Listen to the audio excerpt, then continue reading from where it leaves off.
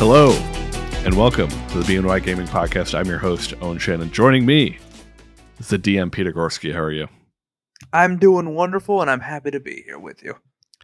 And on the other microphone is the best gamer I know, Mark Gorski. How are you? I feel let down, Owen. It's no one here's fault, but I have been let down today by our community. Not the podcast community, but my local community. What has happened? My local community has said on the phone, no, we are not doing a midnight release for Final Fantasy VII Rebirth tonight. Oh my god. If we're not doing a midnight release for Rebirth, I don't know what we're doing a midnight release for this year. I don't think we're doing those anymore. That just we've had the topics before of like nostalgia for midnight releases. But beyond nostalgia, it's just undeniably a loss. How did we get here as a society where it's like, oh, all of these things in life that you can go to and feel kinship with others, let's just get rid of them. Let's just get them out of here. We don't need them anymore.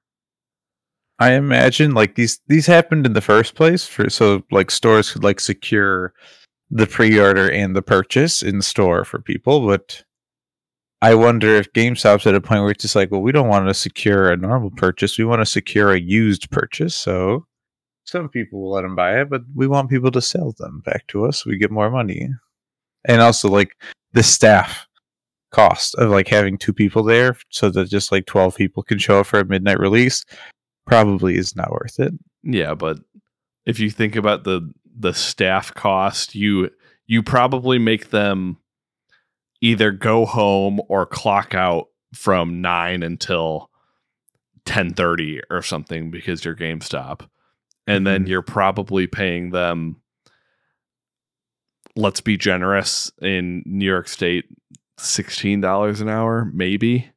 Mm-hmm.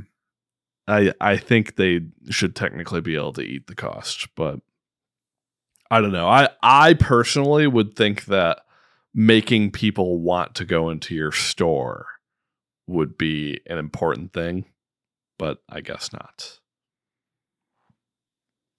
It's a shame that a game as big as FF7 Remake, where you would go there and sure, there would probably be people in the line that would take it a step too far, that you might be like, okay, I don't want to stand next to that person. Explain it.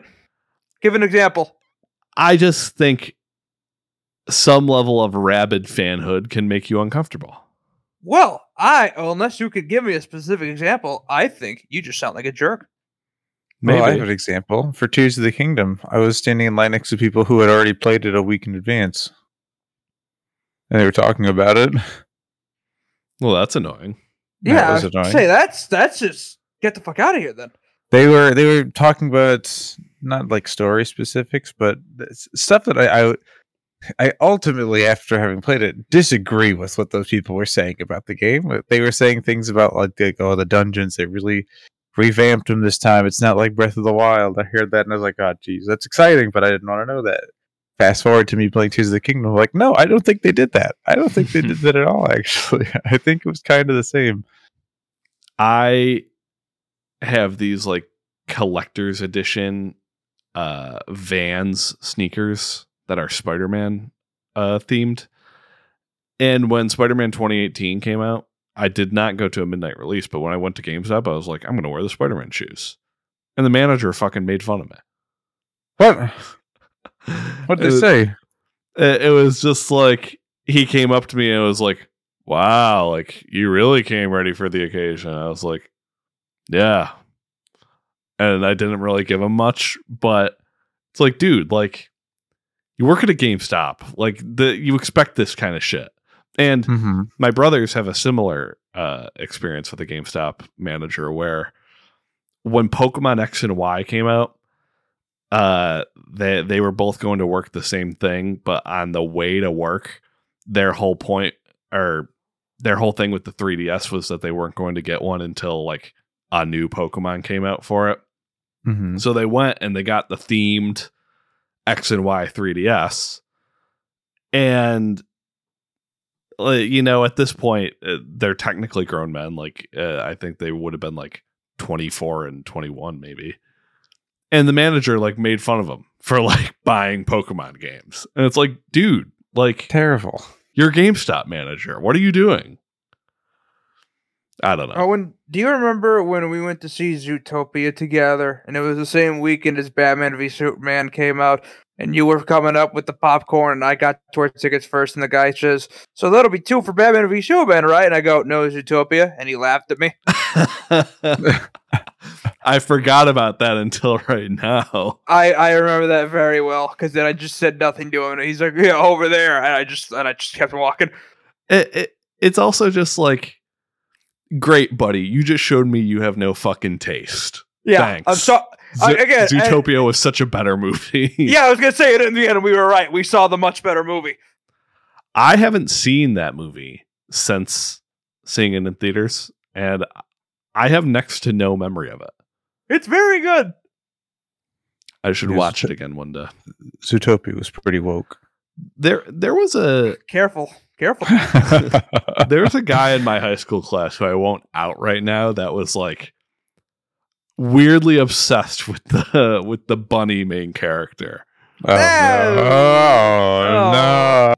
Yeah, no, it was odd for sure, and you couldn't tell, like, are you doing a bit right now, or like, do you really believe what you're saying? I don't know.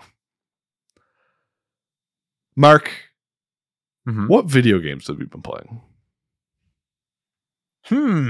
Well, last week I kind of touched on a couple of things, but because I was only able to scratch the surface on some of them, I feel like I got to dig deeper into them. I got 3 games. Here we go.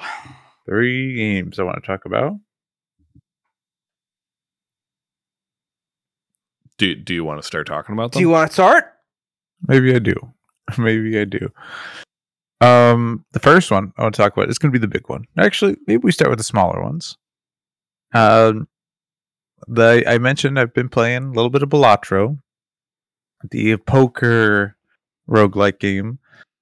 And I beat it. I beat it on like my 5th run, and that was kind of disappointing, honestly. Like, it's a good game, a really cool roguelike that's very reminiscent of Slay the Spire. Slay the Spire, to those who maybe don't remember my top 100 episode, that's a top 20 game or top 25 game. Slay the Spire, super good game.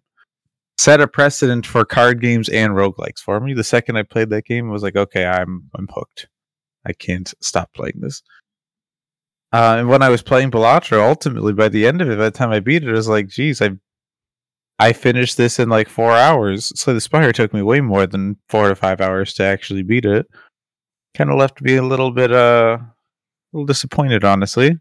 That's a Good. 91 on OpenCritic you're talking about. It is. It's a very well made game, but it doesn't have the depth as a lot of other. Okay, maybe I was fortunate to beat it before a lot of other people had beaten it, but I think was only like my 6th or 7th run, and that's all it took. And then the game lets you play again under like harder circumstances, but it's like, I don't know, it's not the same. Where Slay the Spire, there's like different characters with completely different decks to try to play the game. It's like playing, like, it is a very different character. Where Balatro, there's different decks you can start with, where one of them has the ability, you get +1 max hand size, or this deck is only bad for you. You get no face cards, no kings, queens, or jacks show up, which is like, okay, that's, I guess, a different play style, but like, that's not as interesting as the 3 or 4 characters in Slay the Spire. Maybe it's not fair to be comparing it so much to Slay the Spire, but when everyone's reviewing it so highly, right? When this is the talk of this game, this 91, 92 average game, and reviews are saying like, oh, Slay the Spire, we're directly comparing it to that. And like, I see the comparisons. It is very similar, but it's not on the same tier, unfortunately. So I had fun. Was a little disappointed. I mean, I liked it so much. A friend of mine was just like, you have to play this. And then she's just like, oh, I can't afford this, right? And just like, I'm buying you this game. You have to talk about it. You have to play this game. And she liked it. High quality game. But did not reach my expectations. I had high expectations. Very good video game, though. Mark, can I interrupt you real quick? Uh-huh. Have you checked what a Splatoon 3 side order got on the league yet? They're trying to figure it out. They're trying to fix it. I'm so happy. Well, they've solved it, and you have your points. Oh, is it low 80s? It's 78. No. Okay. Well, You got 8 points. well, let me go into that. The next game I've played, everybody, is Splatoon 3 Side Order. Another roguelike, but one I didn't like as much is Balatro because it's not bad. Splatoon 3 Side Order. It's more Splatoon, so at the end of the day, I'm happy for more single player Splatoon content, but I can't help but think to myself, man, the Octo expansion from 2 was like way better than this. This was pretty short. It's a roguelike as well. There's the different Splatoon weapons. There's a bunch of different challenges and upgrades you get. You're trying to get to the top of this tower. Each floor you go up, and there's 30 floors in it. Each floor you get a little bit of an upgrade. Some of them are very dependent on what weapons you do, and you get to the top, you can beat it, you finish the story. But ultimately, for 100% completion, you have to use each of the weapons that are available in the roguelike and beat the roguelike with each of the weapon types. Beat it with one of them, the Octo Brush, my main. Once I got that, the rest of it kind of fell apart. It's fun, but like I think when it comes to single player Splatoon, the platforming is like such a very fun part of it. Like getting to platform with the mechanics in Splatoon, I think is so much fun. Like finding places, the game presenting situations where it's like all about moving and swimming and inking things, I think was a big part of the charm for it single player for its last DLC. But this one is confined to these small areas. There's like 4 or 5 enemies. I think it might even be less than 5. It might just be 4 different enemies you fight throughout it. But even then, it's still interesting enough that the encounters are still fun. It's a little bit monotonous after you're trying a run again. Like the objectives, there's like 4 or 5 different objectives. The problem here is just that I don't know. This, like, when the conversation earlier was these first party games keep tagging a roguelike mode onto it, and this doesn't feel like fully put together. I didn't so much feel that by the end of like God of War Valhalla. Like I thought that was really, really good. Splatoon 3 Side Order, it does really feel kind of like that. Or it's just like, oh well, there's not as much depth to it, where Valhalla kind of really builds on its loops, and like even when you beat it, you have to beat it again to get more and more of it, and it adds more and more per run to really kind of give you stuff. Side Order is just like there's like one tutorial run that I would be surprised if anyone ever lost to, and then it is the roguelike you unlock, and then once you beat that, you're technically done. It's a little brief. Where Splatoon 2 Octo Expansion had a couple dozen of just platforming levels, designed with some specific weapons in mind, but that kind of made each level kind of feel more unique. Was because like, oh, you have to use these different weapons. They have courses designed around the weapons that kind of made them really cool.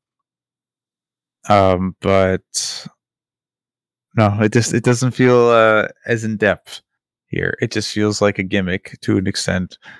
Not to say it isn't fun. I definitely had some fun with it because it's just more of a reason to try to play a little bit of Splatoon, but it's only so much of it.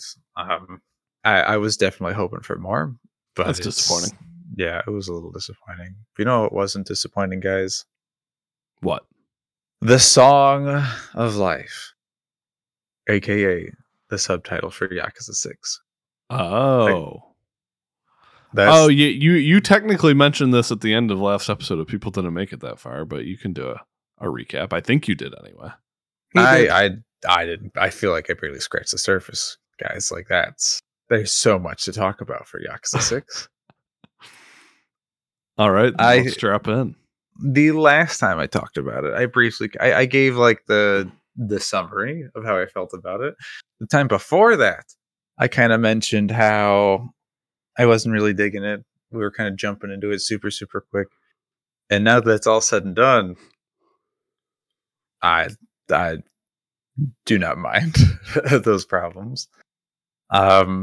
Because it really was a very sweet conclusion to this portion of the games, the story here. I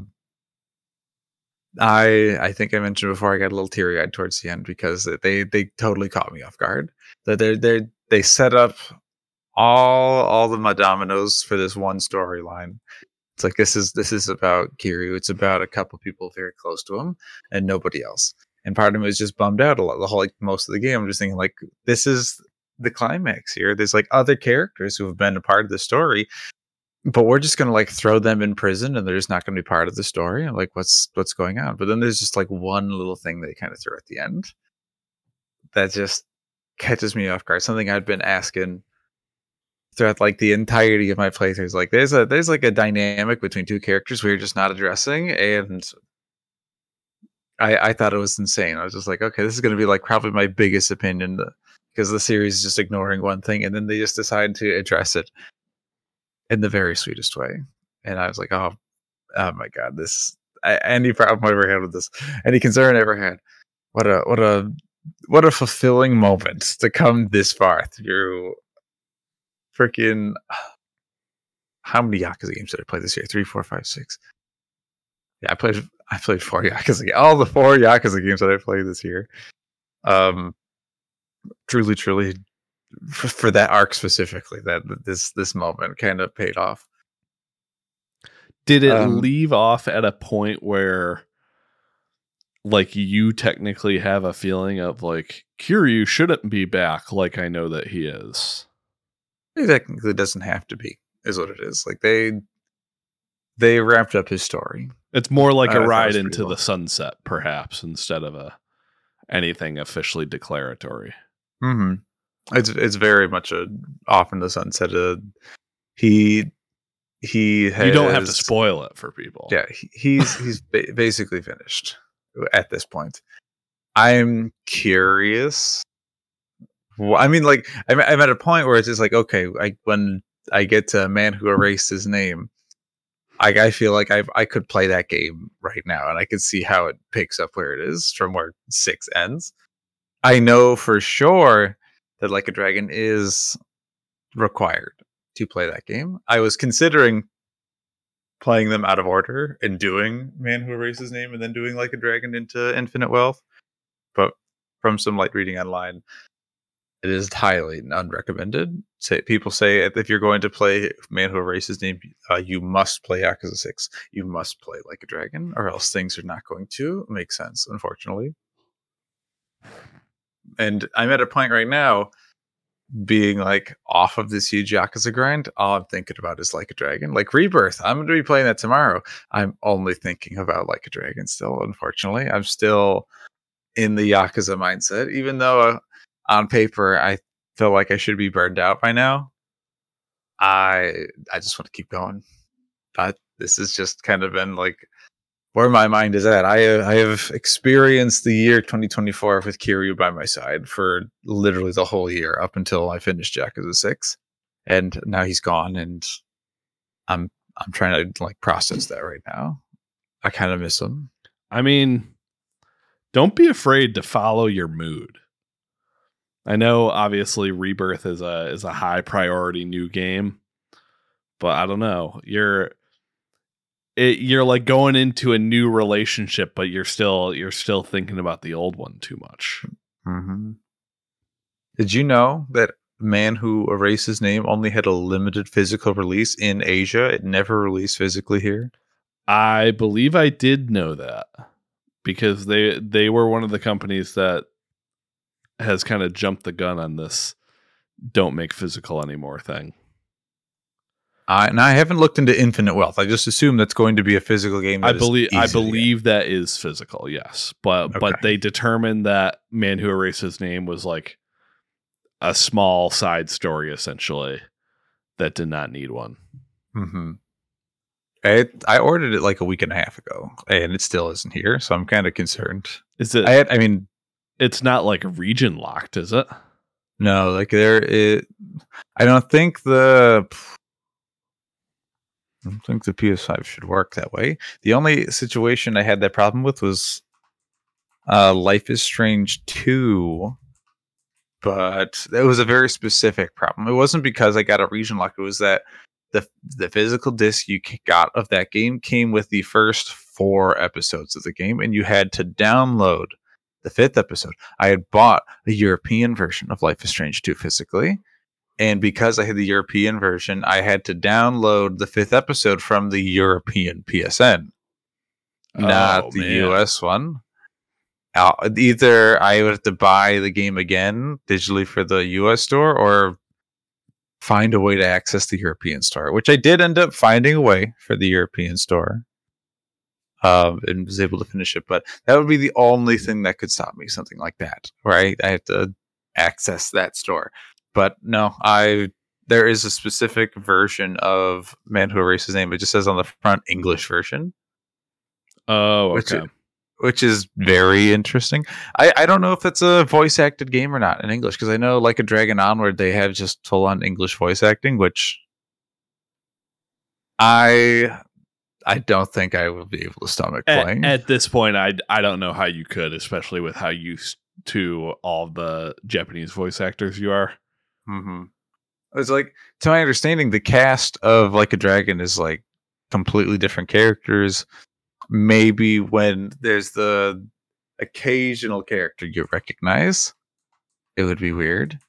But of course, I'm still going to do the Japanese dub. Yeah. Again, I just don't even understand how you could possibly make that transition. Mm-hmm. I guess the last thing to talk about Yakuza 6, there was one thing I was worried about playing the game, guys, that even when I was first talking about it, I didn't really lead on to this because I didn't want to believe it had happened.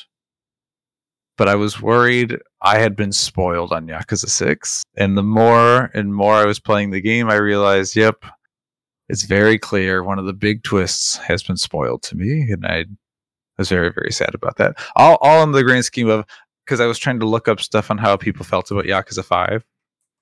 And then I saw people casually mention just just if XY, whichever Yakuza game is your favorite. And then someone mentioned 6, people are just like, this is no one's favorite. But I will say this character was the best villain in the series. And I was just like, nope, I didn't see that. I didn't want to look at that. I recognized the face. And I was like, oh, how could this person be the villain? Which they were wrong. Like, ultimately, it was just a joke that this content creator was making. But seeing this guy's face and knowing that he's going to be somewhat important gave away a big twist of the game. And at once I saw that this person was like, I had reason to believe this character was like more important than they were giving on. I was like, oh, well, if they're not the villain, they're at least going to be. They're going to be the answer to one of the game's biggest questions early on, and I was right about that. And then they were, and then I was worried, like, oh god, is this person going to be the villain? Do I know this? And it wasn't. It wasn't right. That much was kind of a relief, because these games, the Yakuza games, are all about the hanging threads and the mystery of what's going on, who's doing what, and juggling all these different people. Playing this game while possibly knowing the game's biggest mystery at the time was kind of sucking the fun out of it. But thank God there was still a lot of game left, and still more mysteries left for the game after that. So pat myself on the back concerning there. But Yakuza 6, not my favorite Yakuza game. Not my second favorite. I want to say it's maybe my third or fourth favorite, though, if I had to put it somewhere. Yakuza 5, still at number 1. Then I got Yakuza 0 at number 2. And then I want to put Kiwami 2. Then I think my fourth favorite is going to be Yakuza 6. And then I'm going to put Kiwami 1, which I didn't say 4 yet. Shit. I mean, I don't know if I like 4 or 6 more. Depends. I'd have to think about it a little bit more. But then Kiwami 1 and Yakuza 3 in its tier of its own, the worst one by a mile. And we'll see. We'll see how this journey keeps going. But pretty satisfied. I got teary eyed by the end. That's all I could ask for from Yakuza 6. All right. Well, I'm hoping that you manage to continue this journey throughout the year, but we'll see as the year shapes up for you. I am going to go next because Peter, I'll address the one game that we have in common at the end. Then we can double team that one. What I've been playing is not terribly changed. I won't spend too much time on it. I've still been playing Xenoblade. However, this was a bit of a burnout week for me. I'm not going to hit the end of February. Not like full on burnout on the game, but it was the type of week where it's like, man, I put like over 20 hours into this last week. So I put more like 3 hours into it this week. I'm still loving it. I am realizing one thing about myself that is not the game's fault. I think I've kind of known this for a while and I've just ignored it to some extent, but I have a shorter and shorter tolerance for long cutscenes in gaming now. I've really gotten to be one of the people that wants to just get back into the game. And Xenoblade has some long cutscenes. I have to catch myself sometimes sort of spacing out on them. I do and I don't wish I was this way because in general, I wish that a lot more games would at least lean on cutscenes a little bit less if they could. I'm not full on anti-cutscene. But there used to be a time where, you know, I'd play Metal Gear Solid 4 and it's like, man, I wish this cutscene was 2 hours long. Those days are long past though. I'm not that way anymore. But when I get into the gameplay of Xenoblade, still loving it, making progress on Mechanus now. The other game I've been playing that I don't have too much to say, but I really just want Peter to know that I've been playing this because I feel like he calls me out on this series a lot. As a palate cleansing game, I've been playing Hitman Freelancer, and it's just as good as can be. I love this Hitman series, and I want it to be more of an instinctual comfort game for me instead of the typical play Madden or something that's just easy to boot up. Hitman Freelancer, pretty easy to boot up as well. So I've been doing that lately. It's been great. And Peter, fuck you. The last game that I wasn't going to cave on, but then a friend helped me do this, and I'll repay him one day. I ended up getting Helldivers 2. And Peter, we've both played this game. We've been talking about how much we've wanted to play this game. We were feeling the FOMO. Very much so. How's it living up to expectations for you? Very much so. I'm having a goddamn blast with this game. I'm having so much fun. The FOMO was real. I understand fully what we were missing out on. And I could very likely end up, depending on whenever we finish this episode, probably playing some more whenever we get off. I have a similar feeling. You've played more than me. I don't know how much more. I've only played about... I wanted to make it 4 hours today, but I've only played about 3 hours. I played one session with you and some other friends, and then I did do a session of just solo matchmaking, which was also very fun. I have really only scratched the surface of this game, but I think I can just sense it striking the perfect balance of there's enough in this game to keep me engaged on a gameplay level while also not being mentally too demanding. So like if I play alone, it's a perfect podcast game. If I play with friends, it's the perfect we can shoot the shit, but also still know what's going on in the game. I feel like that's like the best balance you can strike in a game like this. And I was kind of having the thought the other day that I don't. This is a bold claim to say such early on, but I feel like we can kind of get like a long time out of this. Our group of friends is just kind of being the go-to game. We haven't had a go-to game for a long time. There's been random ones that come in and out of. I know some of our friends play Apex. We've tried Lethal Company. This seems to be one that it's very easy for everyone to jump onto. It's very easy for everyone to get into the swing of things. Could maybe be our next Warzone. Who knows?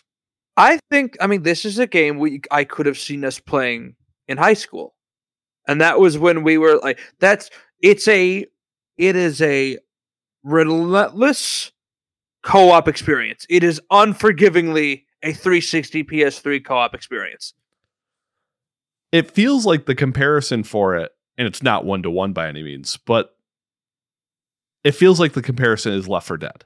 We've had all these games that try to mimic Left 4 Dead that have not been able to hit the feeling of it. And this is one that doesn't mimic Left 4 Dead, but it does hit the feeling, if that makes sense. No, I would agree. I mean, how many times have we gone on here, onto this podcast over the years and talked about all these reasons that we enjoyed a game, whether it be like, oh, the narrative is fantastic, the acting is great, the visuals are incredible, the game's performance is fantastic. This game is just go have some stupid fun with your friends. Or even, again, if you can play solo with strangers, then it's still really fun. It's just go into a mission, shoot up monsters and robots, and do it in the name of democracy. This game has a fantastic physics engine and great ragdoll physics, I will say that. But just this game is so funny without trying to be at times. Things can go wrong. Go ahead. I was going to say, and the times that it tries to be funny, like it's pretty funny for the most part. It is. Most of the funny aspects of this game just happen naturally, and that's another compliment to the game. But when the game actually does try to be humorous, it's actually quite fucking funny.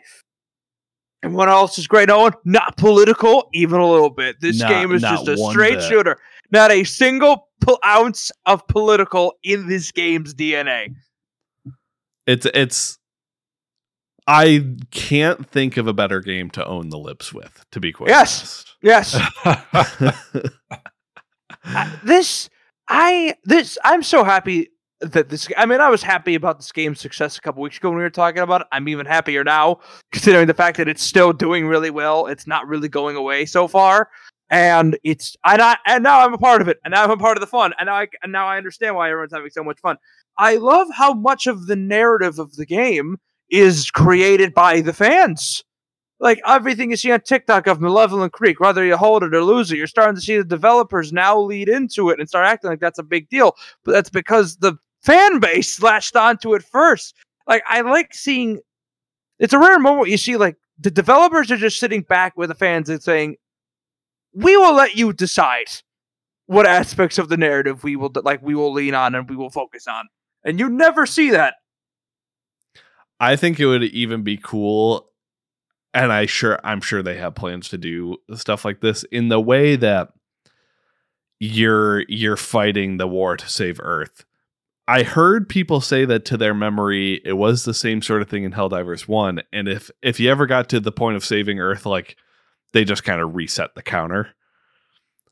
I would like if they avoid that and have different times of like, the robots are on a heavy offensive and they're fucking kicking ass right now. You got to get back into the game and help save Super Earth. Like if they tilt the scales when they need to, I think that could make for a pretty fun dynamic.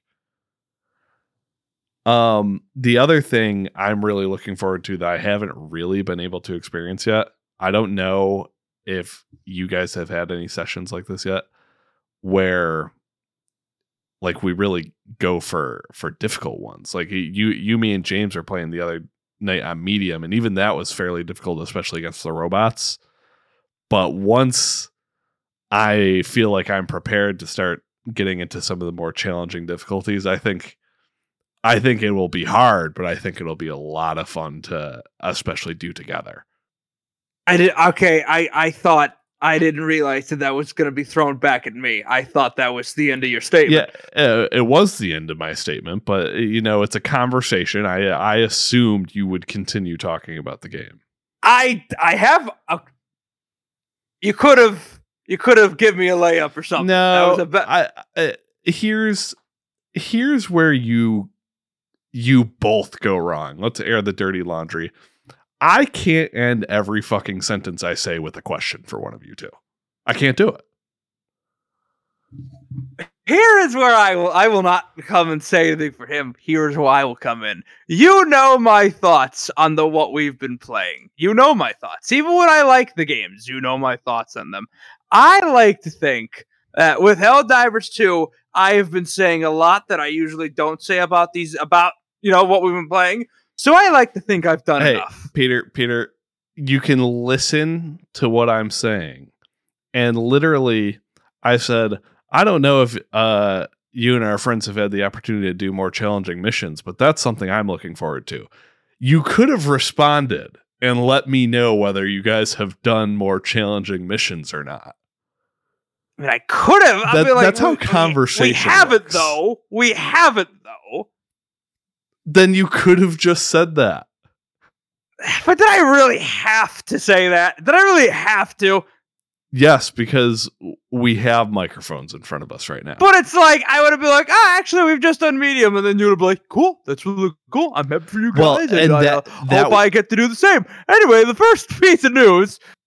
Exactly. It would have been seamless. And instead, we're arguing about how to have conversation right now. I wouldn't say this is an argument. I would say this is a friendly debate. And what I'm saying is we could have just done the transition 2 minutes ago, but instead you had to get the soapbox. You'd be like, me.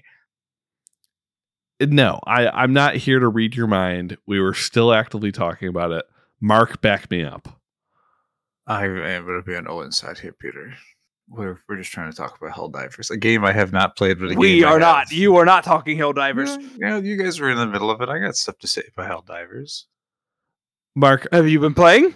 Yeah, no. Yeah. Are you ever going to come and defend Earth? I've had a lot of FOMO for defending Earth, honestly, and I've had a hot take about Helldivers while all this has been happening. Should we save it for the topic? I don't think it's really relevant. It's a weird one. I feel like Helldivers 2 would not be as popular. The soldiers didn't have capes. It wouldn't have popped off. What? I think the capes really help. So that is a hot take, but there's at least a small part of it that's correct. The capes are cool. They are but like, what the fuck are we talking about here? That it would still be as popular if the soldiers had a different design. I agree. It would still be as popular, but the capes are cool. I like that Mark has honed in on this one aspect, and while he's ultimately misguided in thinking that the game wouldn't be popular without them, it definitely adds to it. I like the cape quite a bit. I think it would be very different, where it's just like, oh, we're just running around as like these space marines. Or it's like, oh, these space marines have capes now. And they're diving around, jumping around, that the physics of the cape like really make it look that much more dynamic when everyone's getting blown all over the place. I think the cape's doing some heavy lifting there to make the game look just as fun as it is. I'm not sure how heavy it is, but it's a subtle way of adding a very nice little touch to it. It makes what is already a good physics system, it makes it a little bit more satisfying. Do you have any other hot takes relating to this? Not any hot takes, but like I've got some big FOMO for Helldivers. Everyone, I almost say, like, not to no exaggeration, almost everyone I work with has been playing Helldivers 2. Damn. And it is all that they are talking about. They are all playing together. And they've asked me, do you have it? And to that, I look at my Splatoon 3 side art while this is happening and being like, no, I'm not playing Helldivers. I'm playing this fucking game. We'll get into this more with the main topic tonight, but the CEO of Arrowhead did indicate on Twitter that they've sold about 3 million copies. Insane. Just absolutely insane. We can get into the news though now. Peter, thank you for aiding in this wonderful conversation that was seamless and flowing the whole time. The first bit of news is par for the course with what we've been dealing with. PlayStation joins the layoff club. This is based on multiple stories from VGC. This is kind of a mouthful, so I'll go through all of it. PlayStation has added their own numbers to the layoff pool by letting go of approximately 900 employees. While the layoff situation continues to be unfortunate, Herman Hulst had fairly open messaging to go along with these layoffs. Here are two of the most interesting quotes from him pertaining to the types of games they make. Hulst said, "Delivering the immersive, narrative-driven stories that PlayStation Studios is known for at the quality bar that we aspire to requires a reevaluation of how we operate." And he also added, "Delivering and sustaining social online experiences, allowing PlayStation gamers to explore our worlds in different ways, as well as launching games on additional devices such as PC and mobile, requires a different approach and different resources." The most notable studio affected in all of this is PlayStation's London studio, who will officially be closing its doors. London studio primarily known for the SingStar series of games, but they have fairly well-known outliers such as The Getaway on PS2 and Blood and Truth on PSVR. All of that comes via Andy Robinson at VGC, and then follow-up reports from Tom Ivan at VGC include that Guerrilla has cut approximately 10% of their workforce. Staff cuts have also hit Naughty Dog, Insomniac, and Firesprite, but to the extent of those is unclear at this time. Of the games canceled that have been acknowledged, London Studios' planned co-op game has disintegrated along with the studio, and most notably the Twisted Metal reboot game we've been hearing about for years has reportedly been canned. Peter, you have some takeaways on all this, and I want you to kind of set the tone for the conversation about PlayStation's layoffs. So I said this to these two before we got on, and I said this a few days ago in the BNY group chat, and I'm starting to get this almost like paranoid feeling of, man, we're really talking about Nintendo, PlayStation, and Xbox a lot. Are we talking about them too much? I don't know. It's something I keep asking myself. But how can we not talk about them when week after week after week, one of them is just making massive, massive news that changes the industry as we knew it? And this week is no exception.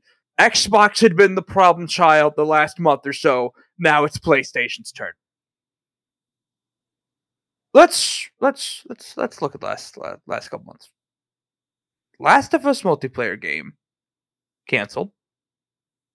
Twisted Metal live service game canceled. The London Studios multiplayer project canceled. But Helldivers 2 does well. So we have one success in the live service games as a service PlayStation world, where while they've canceled 3 other projects. Fair Games and Concord, who knows if they come out? Who knows how if they're even good if they come out? And Herman did say that there were multiple games that were canceled. So I don't know if the London Studios game and Twisted Metal were the only ones. There very well could have been more. This live service push was Jim Ryan's idea, and he leaves in 3 weeks. One thing I wonder to cut in is, like, does he really leave in 3 weeks, or has he been gone? I mean, he stopped by London Studios last week. That's so if crazy he's gone, if he's gone, and he took a picture with them, you can find it on their Twitter. It's one of their last tweets of just celebrating that Jim stopped by, and it doesn't seem like he told them the news. So that's great of him. So all of this is to say, we don't know when the next first-party single-player game is coming out. We don't even know what it is, other than Death Stranding 2. We do know that, but it's made by an outside party.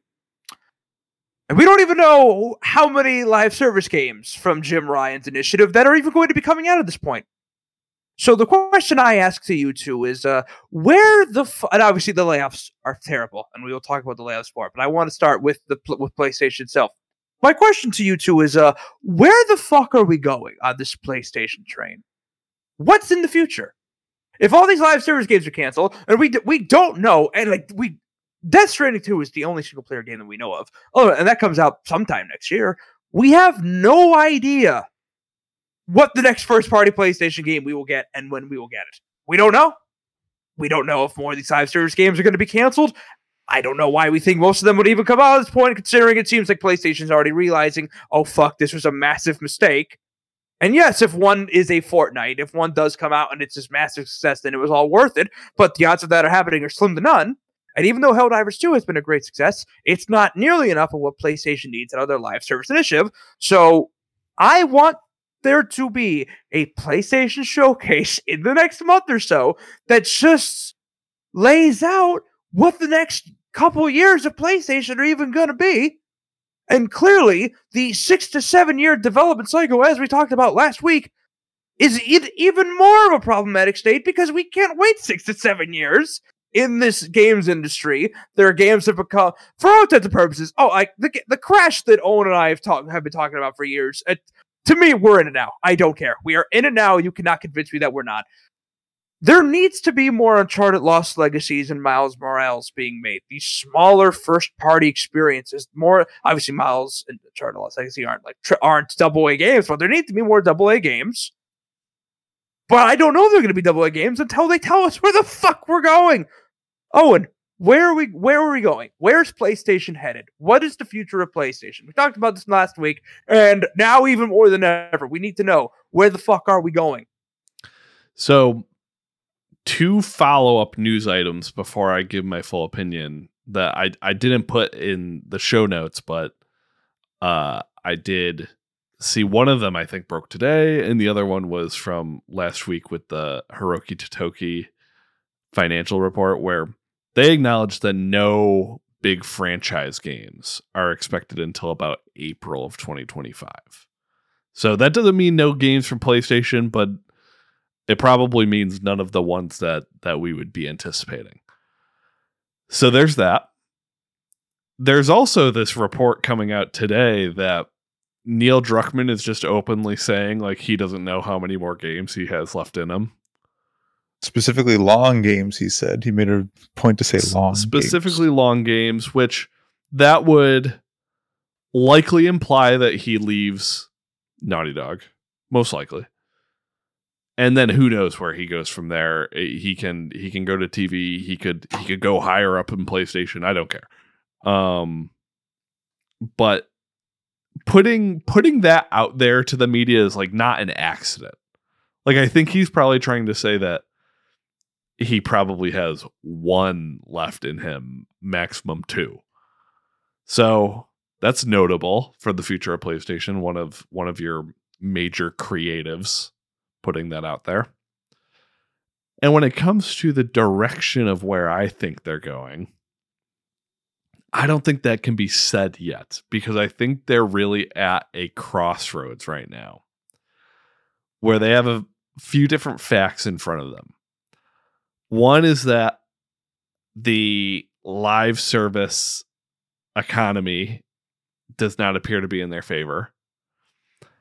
The other is that the blockbuster AAA space, they are bordering on spending just as much, if not more, than they make on those games. And then they have these 2 roads in front of them that I would lay out as one side is double down on the safe games that they think will do well based on the fact that they did well on PlayStation 4. So continue the sequels. You would maybe add in some of the smaller versions of the sequels like the Miles Morales and Uncharted Lost Legacy. And then on the other side, I don't think, at least I hope, they don't look at Helldivers 2 and exclusively think that it's the live service route. The other side is clearly gamers want something new and different, and we should explore finding what those new and different things are. I'm inclined to think they'll probably take the safe road, but at the very least, we have this huge success in Helldivers 2 that can be like, hey, look over here. Like, this is an option. You can try different things. So I don't think you can directly say where they're going right now. But I don't know, Mark, maybe you have a different take. It's tricky because I don't think anyone would have expected the first PlayStation service game to kind of come out here to actually be a banger like Helldivers.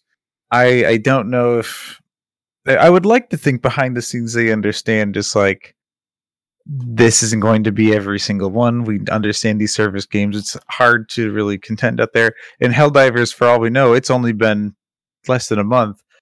What does this game look like in a year? They've got to really make sure they support this game and make sure it sticks around, not like a Palworld where 84% of the people who bought that game are not playing that game anymore. Will this game just be a moment in time, or is it here to stay?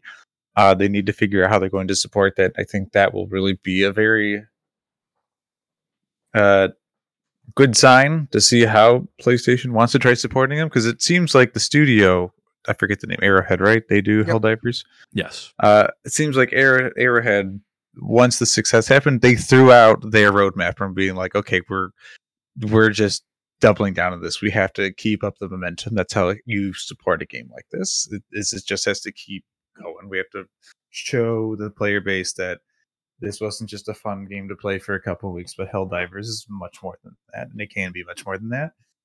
And how PlayStation responds to that will maybe inform us on how they do things later on here.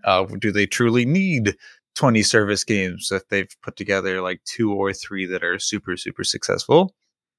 Maybe not. I think they will try to do as many as they can, unfortunately, because their games are already so expensive to make. They just want to plug in these service games to help these huge losses just not seem as huge, because they've got these to rely on. The same way that Square Enix, no matter what happens, they can release a Forspoken, they can release an Avengers, because they can look back at Final Fantasy 14 and be like, oh yes, the safety cushion, the holy 14 money. I think PlayStation just really, really wants to have that. They might have one right here, which will be very, very good for them. So maybe they'll calm down a bit. But as far as like these crazy layoffs and shutdowns, it's like it's hard to say if this is just a result of them pumping all this into their service game stuff, or this is just a state of the industry, because it's hard to just point fingers and be like, look what Sony's been doing to cause this, when it's really just like, well, this has literally happened to every publisher at this point where this is happening. Peter, before it comes back to you here, I want to echo, Mark, what you just said of the fact that unfortunately the layoffs for every single company are becoming less and less of any point of insight, where I guess it really does just indicate like they overhired, or every single company is just finding themselves below the line of what they arbitrarily set. I don't know. I wish it wasn't happening, obviously, but it's not necessarily because of their live service push that people are getting laid off. I'm not sure how connected the two things are. But Peter, after what me and Mark said, what are you thinking at this point of where they're going? Truthfully, at this time, I think they're going to be discussing that over the next month once Jim Ryan leaves. That's when I think we will learn where PlayStation is actually going. Because I don't think we're not going to get a big PlayStation showcase. We're not going to be getting a 25-minute podcast in Herman Holtz's garage talking about what's happening next. Like, we're not. They're not going to do what Xbox did. They're more secretive than that. And please fucking spare us. Yeah. We don't need it. Unless you're going to actually give us like a, behind closed doors, a real talk, and not just going, at PlayStation, we think our number one focus is the gamers. No bullshit like that, please. To go off of one of Herman's quotes here, where he's talking about the online experiences, it includes the quote, allowing PlayStation gamers to explore our worlds in different ways. It's like that means nothing, Herman. That means nothing. I am so sick of the like PR speak of like, as game creators, we're creating worlds for people to explore. It's like, ugh, get your head out of your ass. Just talk like a normal person.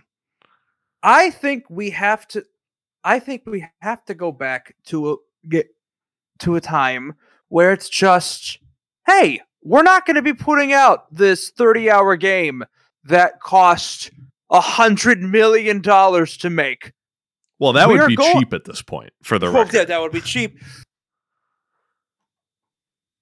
I do believe that we're going to start getting, well, I don't even know. Because, like, Last of Us Part 3 is not going to be a smaller game. The next Horizon's not going to be a smaller game.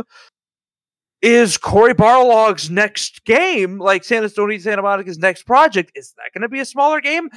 I don't know. Like, I can't see how some of these studios could set the expectations that they have, and then all of a sudden be like, I know you know us for these massive cinematic experiences, but now here's this much smaller product.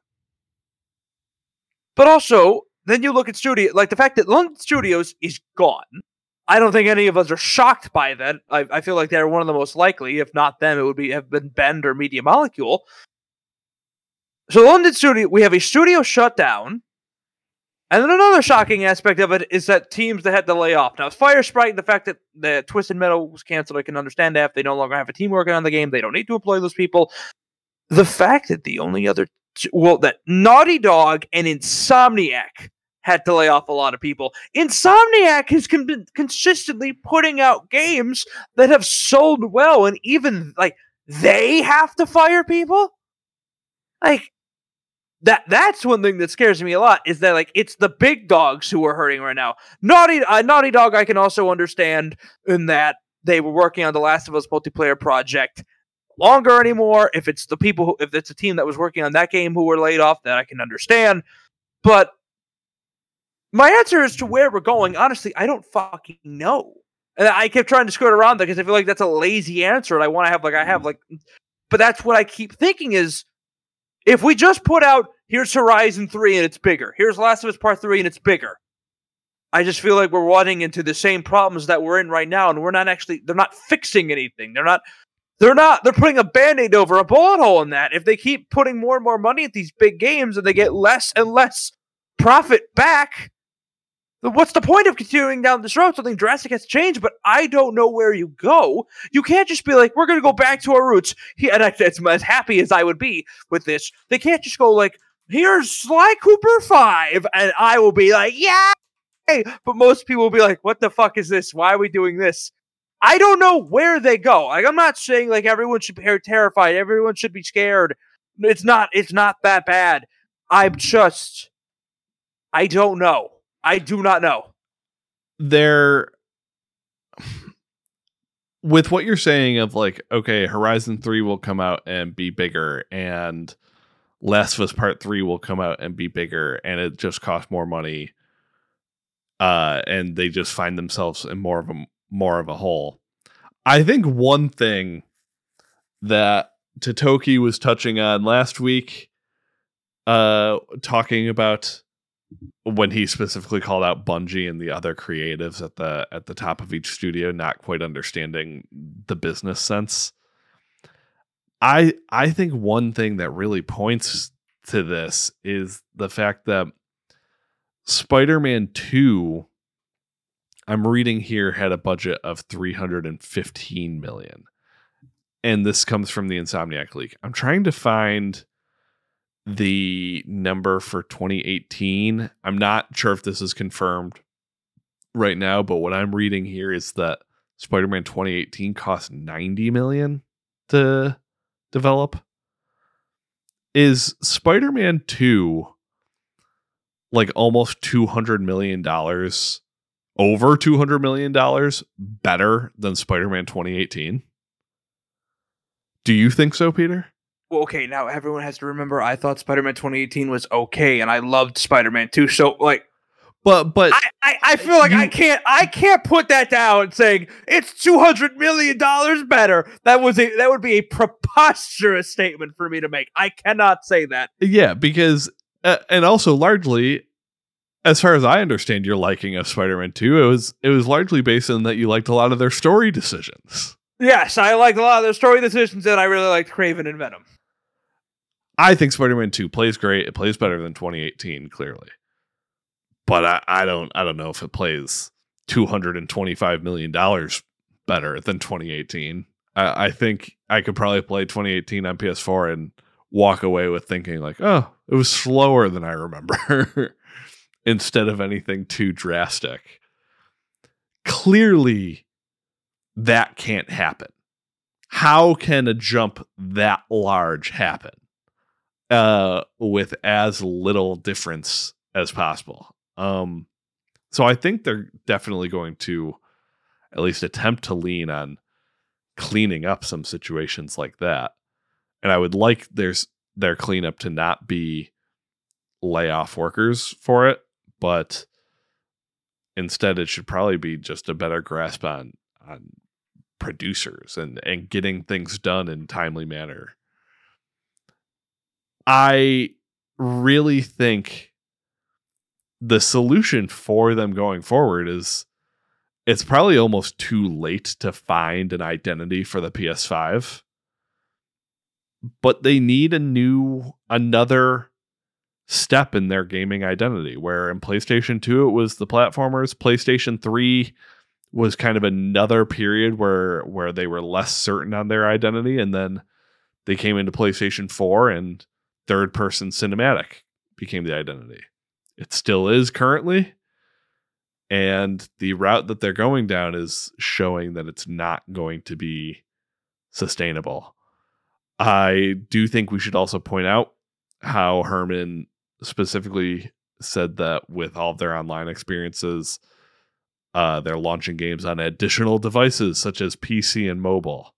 PC day and date, I think, is something they have to adopt. I want to say that right now. I think they have to start going day and date with PNC, and Helldivers 2 is a great example as to why. With specifically live service, are you saying?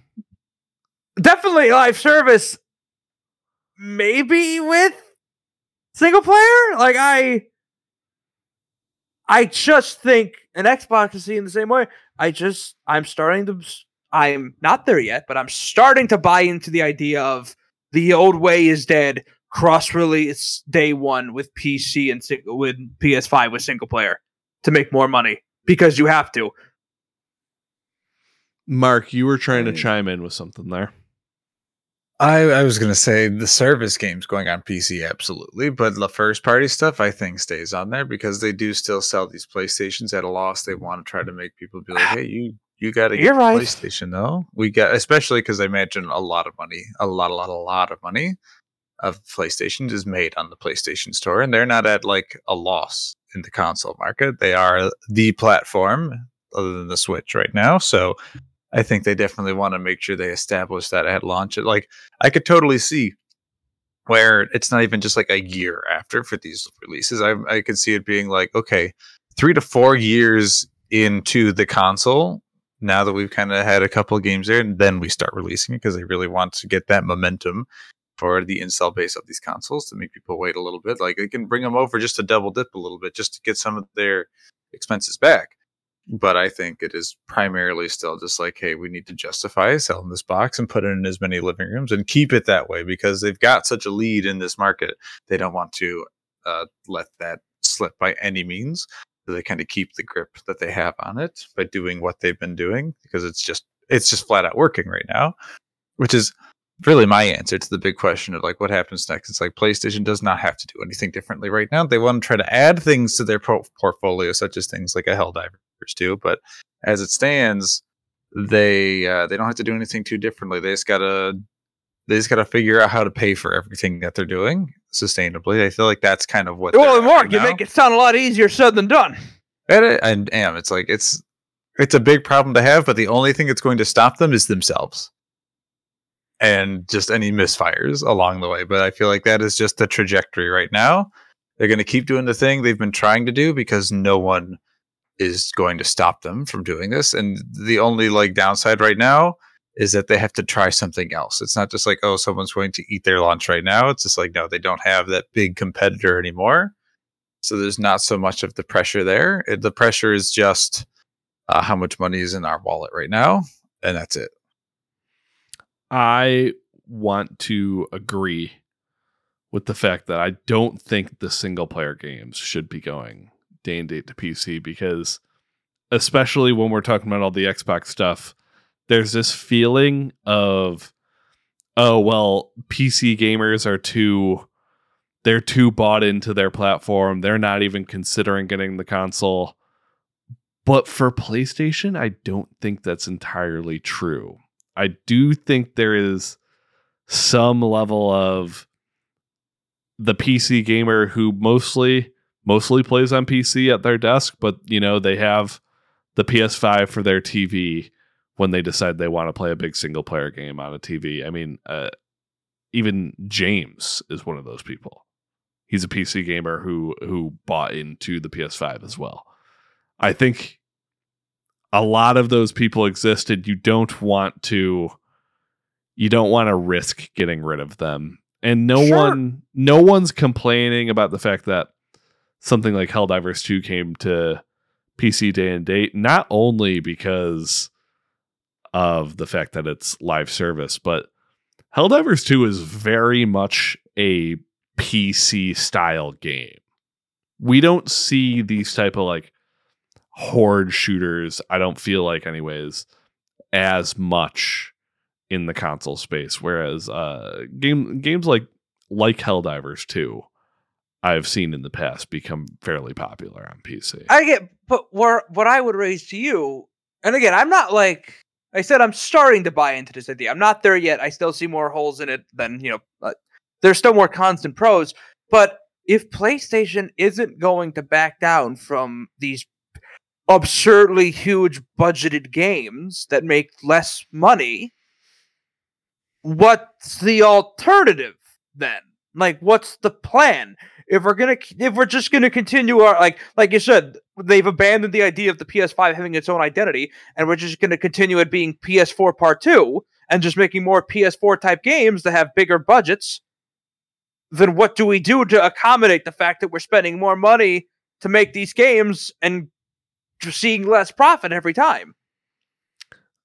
I have kind of what will sound like a dickheaded response, but I feel like it's their only solution, is I think these studios have to come up with some new and better ideas. That is brilliant. Well, but that's what it comes down to. They're in a creative industry, and if the idea is we can keep making the same thing over and over again, but as long as we make it bigger and better, then people will be okay with it.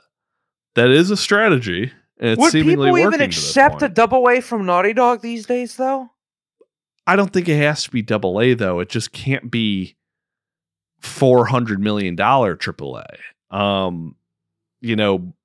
Invest in something more stylized instead of having to create photorealism. I feel like that's where most of the money is going, is just obsessing over every little detail of an environment. Whereas I think the most interesting game to find out what the budget looks like would maybe be Ghost of Tsushima, which is still, it's human characters and everything, but it's a more stylized game.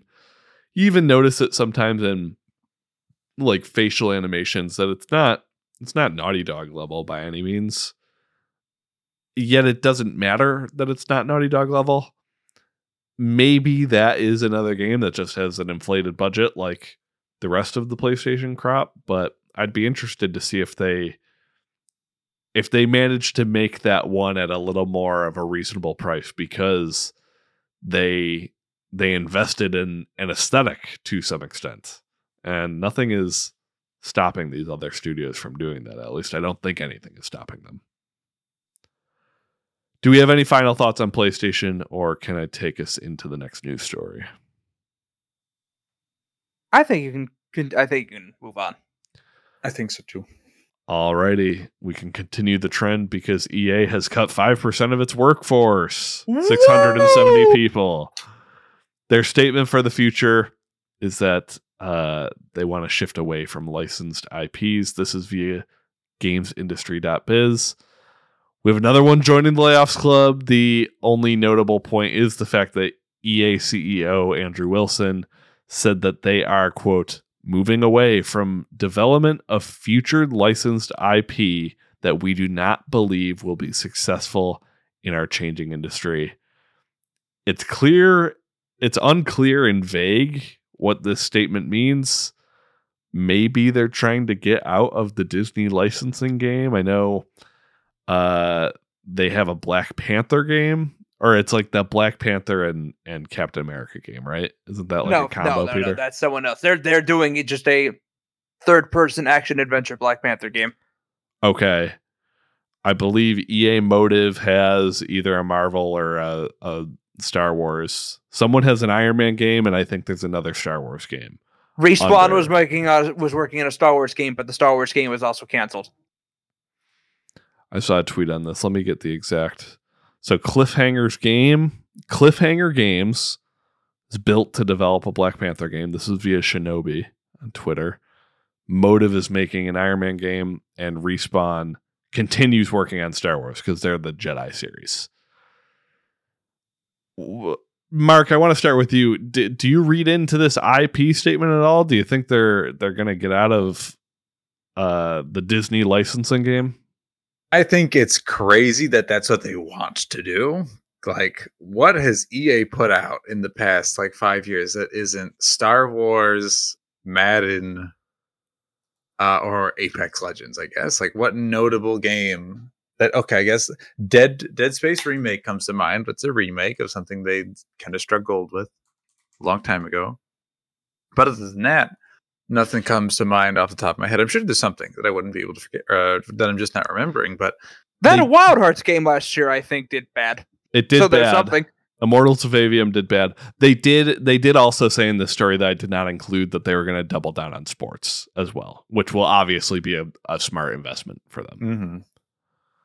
Mm-hmm. I think it's kind of crazy that they're just like, hey, we kind of got the Disney and Star Wars license to work with, like two of the most valuable licenses possible, and we're just going to say goodbye to these. It's either just along the lines of like, we don't have faith in our studios to make something great, and it's just kind of like tarnishes our brand because we can't make a good Star Wars, we can't make a good Disney game, but they are making good Star Wars games. Jedi Survivor was really, really good, and that's Respawn that made that. Who made Jedi Survivor? Okay, Respawn. So they've got Respawn, and they're doing a fantastic job over there, but they can't make everything, I guess.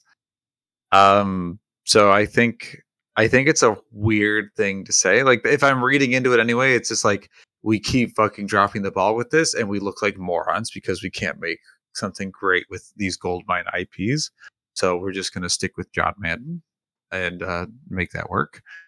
That's like as deep as I go with this. But other than that, it's just like, well, you guys you're idiots. Why wouldn't you want to make this? Or reading into it in the sense that just like, it's not that they don't want to make these, but maybe they're just flat out losing the licenses because they're not. And they're just telling everybody, we're not so interested in this as that could be Battlefront 2. Battlefront 2 is so far removed from this point in time. They're still doing Star Wars stuff, obviously, but other than Fallen Order and Jedi Survivor, I could not tell you any licensed game they've put out that was a banger. So one thing I want to note, that untitled Captain America and Black Panther game is from Skydance Media. That's the Amy Hennig game, which it did cross my mind thinking like, oh my God, if that Amy Hennig game is under EA as they announced this, that would just be like the worst luck ever. Peter, are you reading into this statement at all?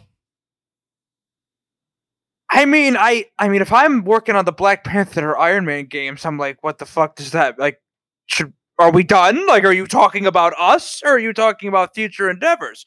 So if I'm if I'm them, I'm kind of developing these games so that constantly looking over my shoulder, wondering if we're gonna wake up one day and find out our game was canceled.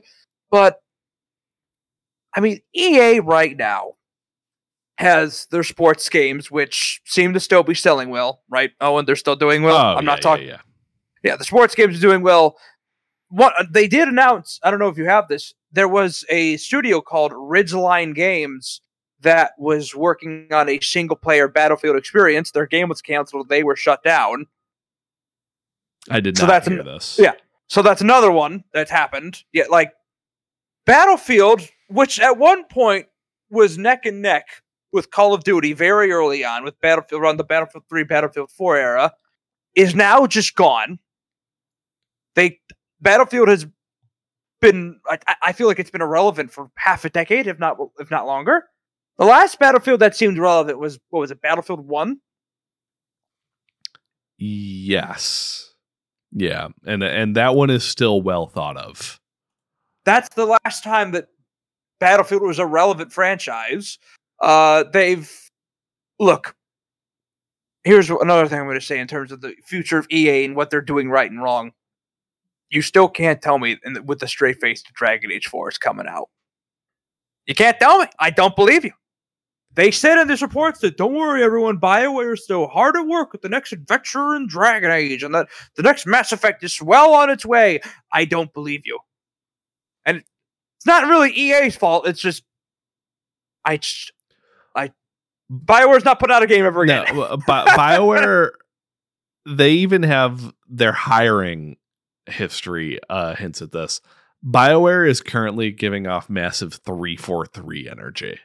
Yes. Where they're essentially a studio that is trying to do an impression of them of their former selves, because majority of the people that built the studio are not there anymore, and then they're hiring back some of the people that built the studio in like leadership positions. And I don't know. I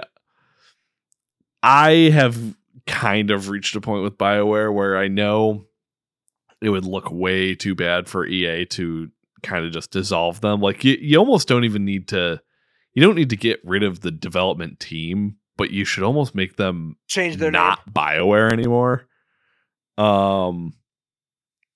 I know it's a storied studio, but if they replaced every single position in the studio, like how storied is it? They haven't proven to be able to make a good game, and I mean, since Mass Effect 3, really. I guess some people could argue Dragon Age Inquisition, but that's a pretty controversial game for the most part. Okay, so EA stops doing licensed games and they only focus on in-house games. So they keep doing their sports titles. They have another attempt at Battlefield multiplayer at some point. I assume like a Dead Space 2 remake will happen. Apex Legends continues. There'll be another Star Wars Jedi. Is that it? Is that all they need? Is that not nearly enough? I don't know. I guess I can try and pull it up as we're talking here. If there's any like dormant EA IP that might be prime for bringing back, but I think they'll put out the Black Panther and Iron Man games at this point. I don't see them canceling those. Unless they do extraordinarily well, maybe they will just be one and dones and then move on and shut those studios down. I don't know. EA hasn't really felt like a player in the industry in years. Albeit they're probably better now than they've been in a while, because they're actually starting to focus on single player again. And the fact that their last multiplayer attempt, which was Wild Hearts, did not do well. People said it was a fine game. I don't think it did bad, like, on Metacritic and critically, but it didn't really catch fire and it died as soon as it was born. But I just don't know what future EA wants. I could see them just doing sports, Apex, and Battlefield and being fine with that. I have a big one to add in there that is also a major moneymaker. Let's get the Sims 5 out there. Didn't they announce Sims 5? It's the type of thing where like there have been stories about like the discussions that are happening about Sims 5, but there's no like official announcement for it. Like, I think they could just become like Sports, Battlefield, Apex, and Sims. And I mean, they'd make a ton of money. Yeah, I mean, and I think they'd be fine.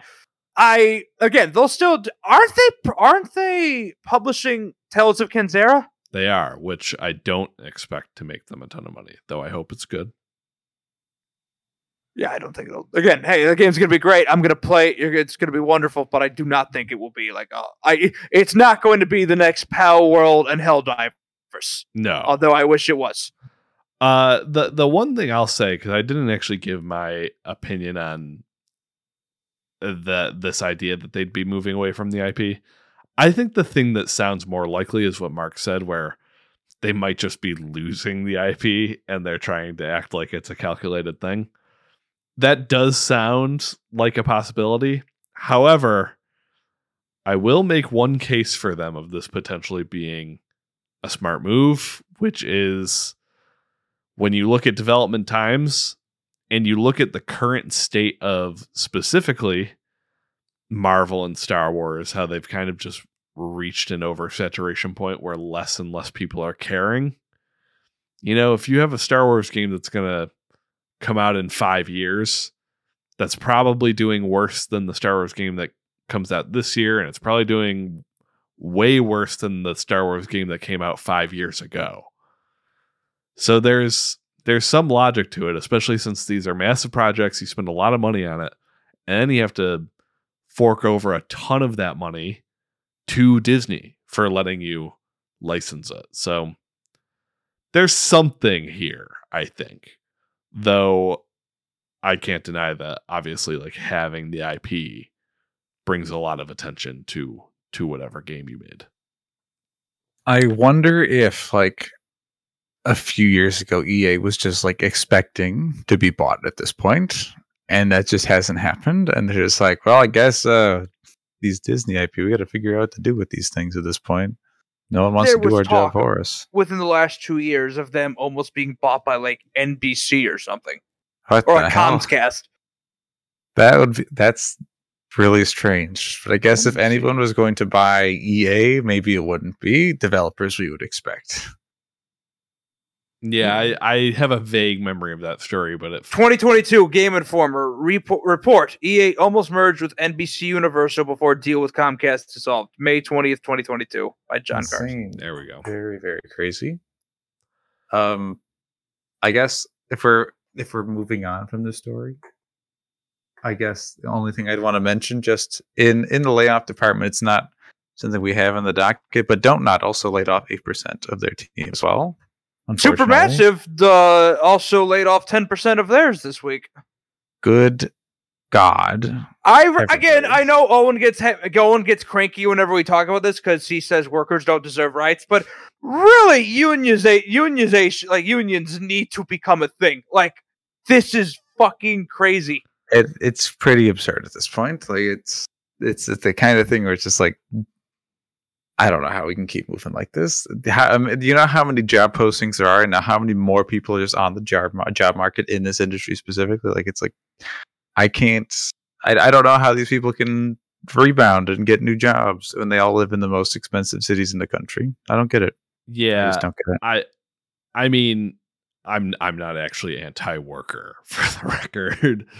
This is definitely a clear sign of unionization is needed, so that I do believe that like these workforces technically probably are overinflated because the companies let it get to that point after COVID. But I think, at least in my understanding of unions, they could at least help protect people to some extent, maybe even ensure that the companies don't get to the point of doing that sort of overhiring. Because it's obviously gotten out of control, and something needs to give for sure.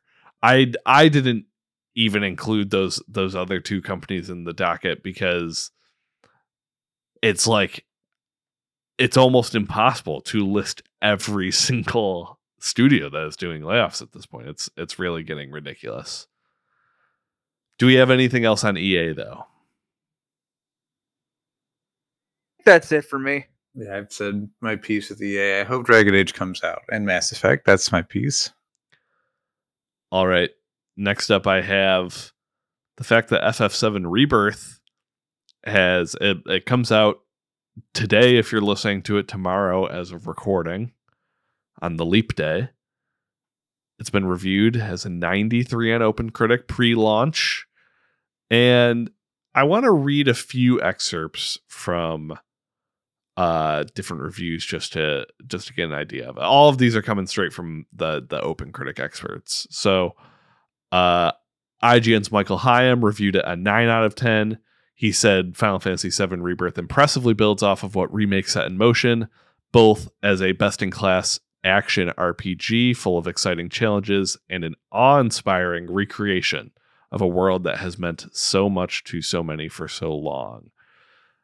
We have Wesley LeBlanc at Game Informer who said it's an 8.5 out of 10. The best of Remake exists in Rebirth, but the various open world areas surrounding it, the parts that make Rebirth more unique from its predecessor, sometimes miss the mark. And then one of the lower reviews, I have Timur Hussein from GameSpot, who reviewed it an 8 out of 10. Rebirth keeps its narrative focus on characters while bringing a new dimension to combat, but it stumbles in pivotal moments. So I kind of want to tee off this conversation where, as someone who does not plan to play this game, at least anytime soon, definitely not this year, because I'm not invested in Final Fantasy. I'm not invested in Final Fantasy VII Original, and I didn't really like Final Fantasy VII Remake from what I played. I didn't hate it, but I didn't really like it either, because I never finished it. I heard a lot of conversations with these reviews coming out that were basically like everyone listing every aspect that they hate about the game and then giving it a 10. And I do find that frustrating when, just as a listener of gaming podcasts. Mark, you're the most interested in it. What's your current temperature check on it? You already let us know earlier that you're thinking about another partner as this is about to come out. So how are you feeling? I mean, the reviews are really glowing to me because the one thing I was hoping for was just like, okay, how robust are the mini games going to be in this game? And it sounds like that's all people are talking about. Like, it's one of the big things. It's just like there is just lots and lots of love for those mini games, and they are everywhere. They are fleshed out, and that is, I heard, to some extent, something that's turning some of the critics off. Where it's just like, okay, there's just a lot of these, and some of these are just not fun to play. Why are we doing this? But it's like, I gotta beat this before embargo. I'm doing mini games.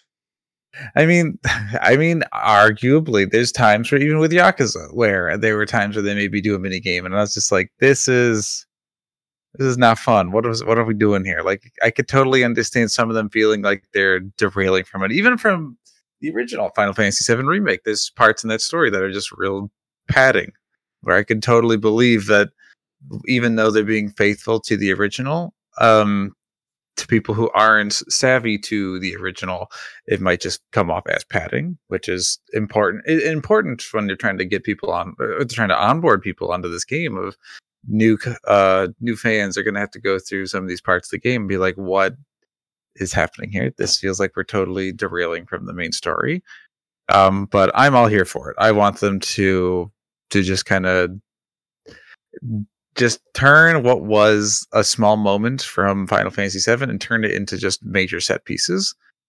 Just a lot of love for that game. And then also steer the new story that they're building here into some interesting angles. I heard from one podcast specifically that of the group of people, a pair of people, they played the game. Both of them hated the ending and said that everyone they talked to also hated the ending, which makes me very excited to get to the ending of Rebirth to see, oh man, why do people not like this ending? like these reviews don't steer me in any different direction. I guess I'm still curious about like the scene of the moment. The big thing. Great. I'm not looking for the buzz. I feel like there would have been more buzz if something crazy was going on, but I don't think they're trying to spoil it for anybody. The New York Times. Did you see what they did? What'd they do? They had a story that like came out on push notifications. So it was like 25 years ago, Final Fantasy VII did such and such to this character. Do they plan on doing it again? It was like right in the headline. Mm-hmm. It's weird. I at what point is that just like common knowledge going into this game? I feel like the game's trying to tease it. Some of the trailers were even teasing it before.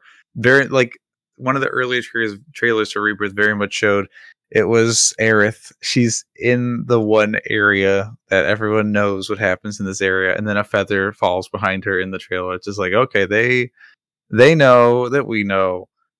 I would say tangentially, one thing I'm a little disappointed in. Final Fantasy VII Rebirth does come with 2 discs. One of them is just an install disc. There's not going to be a part in the game where it makes me swap discs. Damn. I'm pretty disappointed by that. I was very much excited for them trying to do a disc swap like that. I heard there's headlines of that a bunch of like factories messed up and they labeled the discs incorrectly, where the game that's the disc that says the install disc is actually the game, and the one that says the game is the install disc. In Japan, that's definitely an issue right now. I saw okay. That. Just going back quickly to like the moment of Final Fantasy VII, and I want to keep it vague on the podcast, which we all acknowledge as being like basically the most spoiled thing in gaming. That it seems like everyone knows about it, but thinking back on it, I only know about it because did you guys ever watch those YouTubers? I can't remember if they were associated with Machinima or not, or maybe even Inside Gaming Daily, where they did like top 10s for gaming. They're pretty much Watch Mojo for gaming. Do you have Peter? I feel like you should know who these are. I think Adam Kovic did them when he was the Dead Pixel. It might have been. It might have been. It was. That's how I learned about the spoiler. I don't know how people who are just checking in, how they're finding out necessarily. So the fact that everyone talks about it as if like, oh, come on, where the fuck have you been? It's like, I don't know, like maybe you were a young person. Now you're 14 years old, excited to get into Final Fantasy VII. People are being a little too flippant with it, I think. Peter, I know you've listened to some reviews. Do you have any opinions? Wish that I wanted to play it. I don't think I'm going to have FOMO the way I did with Helldivers. I wish Mark and I had grown up on Final Fantasy VII instead of Kingdom Hearts. We possibly could have been a lot cooler people, but we decided not to be. So, I mean, I think it's going to be the game of the year. I think if people... Yeah, they're going to be game of the year. I don't really have that many opinions on the game. I'm curious to see more people's... Like, I again, whenever I talk about why I don't usually listen to, like, what we've been playing, sections of gaming podcasts, not just ours, but general, because I don't really care about hearing about most games. I don't. I would seek out a review of FF7 Rebirth, because I am morbidly curious to see more and more people's thoughts on that game, because it is such a pivotal game. That's really all I've got on this topic. I really wish I had liked Remake more. But like you, I didn't really. I also agree with you on the idea of I guess I wish I grew up on Final Fantasy VII. It's really kind of a weird phenomenon that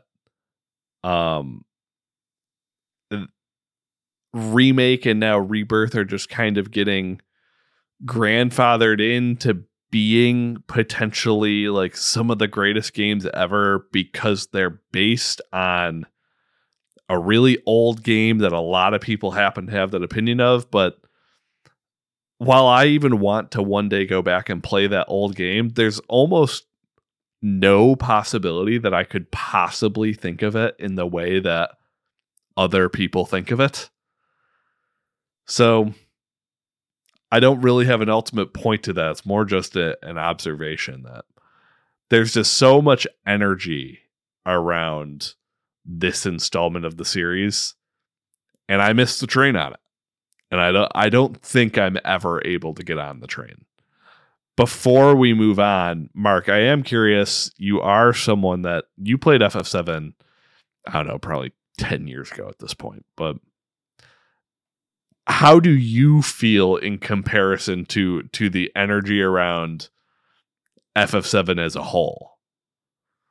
I mean, like, I'm not like in the category of people who are like so deeply excited for this game. I'm excited for it because I liked Remake.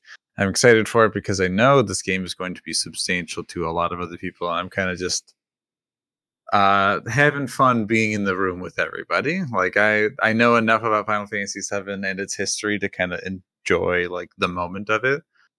But like Rebirth isn't by any means like my most anticipated game of the year by any means. I think I could list a couple of games that I'm always and have been more excited for this year. I'm not like ride or die Final Fantasy VII fan. Like, if I were to tell you what my favorite Final Fantasy game is, it's none of the mainline games. My favorite Final Fantasy is Strangers of Paradise. I fucking love that game. But that's so very not Final Fantasy VII. It's not 7 Remake. It's I guess really the boiled down answer here is just like I'm just here to see what happens, and if I really like it, I'll really like it. I don't think I'm going to be deeply in love with it, but it'll be fun.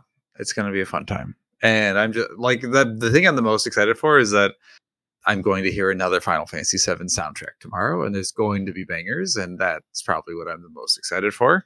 That's a reason for excitement. You're excited to be in the room, but let it be clear, it's not the midnight launch room, unfortunately. Unfortunately. All right, let's move on to a quick hit section.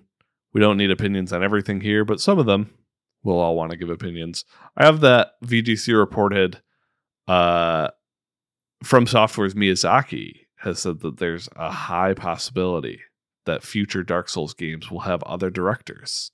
So that's notable. The only other Dark Souls game, or the only Dark Souls game that has a director that is not Miyazaki, is Dark Souls 2, most controversial one. However, I think there's kind of a turning tide on that game where people have come around to it more.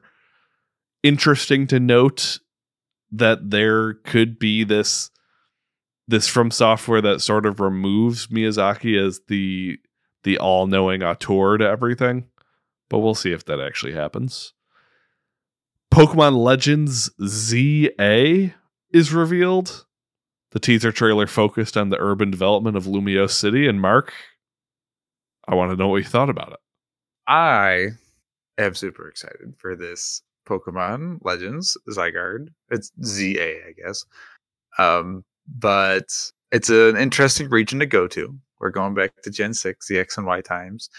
We don't have a lot of information on it, and I think that's fun for now. We only have a year to wait, but we've got time to speculate on what they're possibly going to be cooking. They haven't showed us enough about it, and there's a lot to poke at of what they could do, what they're going to do. This is probably one of the more exciting things they could have revealed. Like, that was within reason. That wasn't just going to be a complete like different Pokemon IP that they wanted to maybe bring to the table.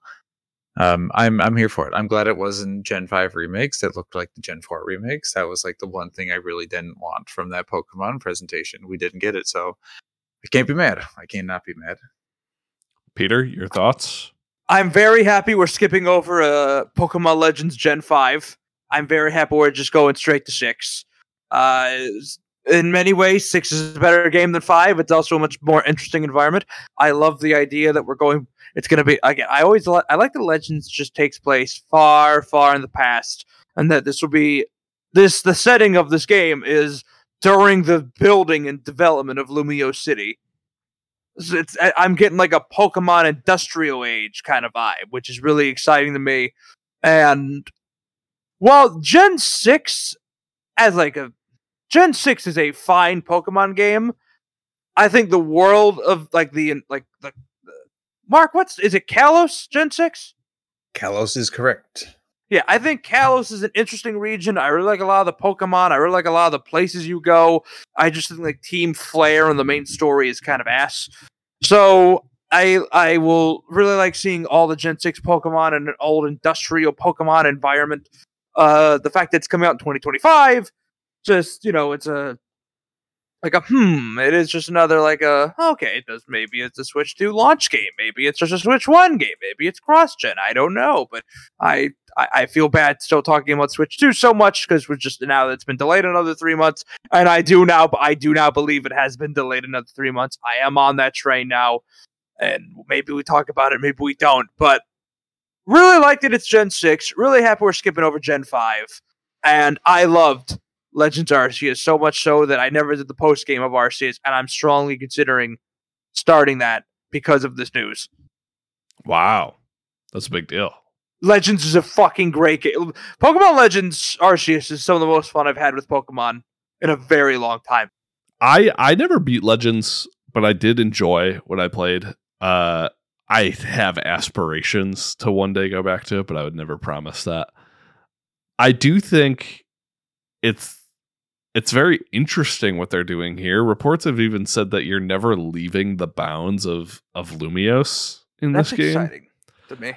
I have no idea what that could mean, because it doesn't seem like you'll get a game that is similar to Legends Arceus, if that's the case.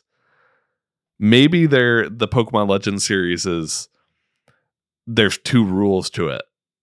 It has to be kind of like before the establishment of a generation, and it has to just be some weird idea. That would be pretty cool if those were the guidelines. I mean, I feel like they've only got one, so like what the core of these series are is yet to be determined, but like the way you kind of interact with the Pokemon, I feel like was so crucial to the first one, right? You're kind of like stealthing around, they can swing at you, you're not necessarily trying to fight them to catch them, but you're throwing just balls as much as you want, just wherever, however. And I think that would be that was just so fun in the first one. That in the second one, if you're not doing that, I'm curious, like, okay, then what is the core of this series here? If we're just going to be in Lumios, this development of this gigantic city, how big is the world going to be? Because like Legends was split up into different areas. It makes me wonder, like, is it all going to be one gigantic area, like a la Scarlet and Violet, and we're just going to be in this one city? And if that's the case, how interesting is this open world going to be? How diverse is it going to be? I could see this kind of falling flat in like some bad ways of like, is it just going to be not a very interesting city to kind of explore and look through the nooks and crannies of it all? And if as a Legends game, it's just like, what Pokemon are you going to find just exclusively in this area for the city? Or is there just so much to the city? There's so little of it that's been built that it is mostly just terrain that's just like in a radius around the Eiffel Tower of Lumios, because it's based on France, of course. I don't know, when I like break down of like what I would expect from this game, just like without like digging too hard into what I think would be super cool, it makes me wonder, like, this doesn't sound like the coolest game on paper necessarily, but like I want to trust that they picked this region for a reason, because I think it would have been cool if they did a Gen 2 Legends game. If they went to Johto for it, that could have been cool. Hoenn even could have been interesting, honestly. But this, I liked it. I like it when they try to pick and do stuff with some of the regions that aren't like they haven't gotten as much love as others. Like when new Pokemon Snap came around. Spoilers for New Pokemon Snap. The final boss of that game was Xerneas, one of the legendary Pokemon from Gen 6. And I thought that was so cool to see that Pokemon kind of get the spotlight in this way. And seeing Gen 6 kind of get this treatment as well is going to be super, super cool. I think I will appreciate it just because it is them poking at Gen 6 this way and just kind of going back to it. But I worry that, like, especially because it's Pokemon and, like, getting my head in the clouds of what Game Freak's going to do in a Pokemon game, like, has not paid off for a lot of people in recent memory. So I want to approach it with, like, a grain of salt and all, but at the same time, I'm going to dream big as time goes on, and I come up with more ideas of what could be cool. Because, like, I don't know, I thought it was just a very cool reveal, at the very least, a cool idea that they're going with. I hope they stick the landing. Well, Mark, good luck with having those high expectations. I just want to say I hope Trico is one of the starters this time around, since Legend seems to just have random starters for the 3 every single time. And Mega Evolution is coming back. I hope some fucking...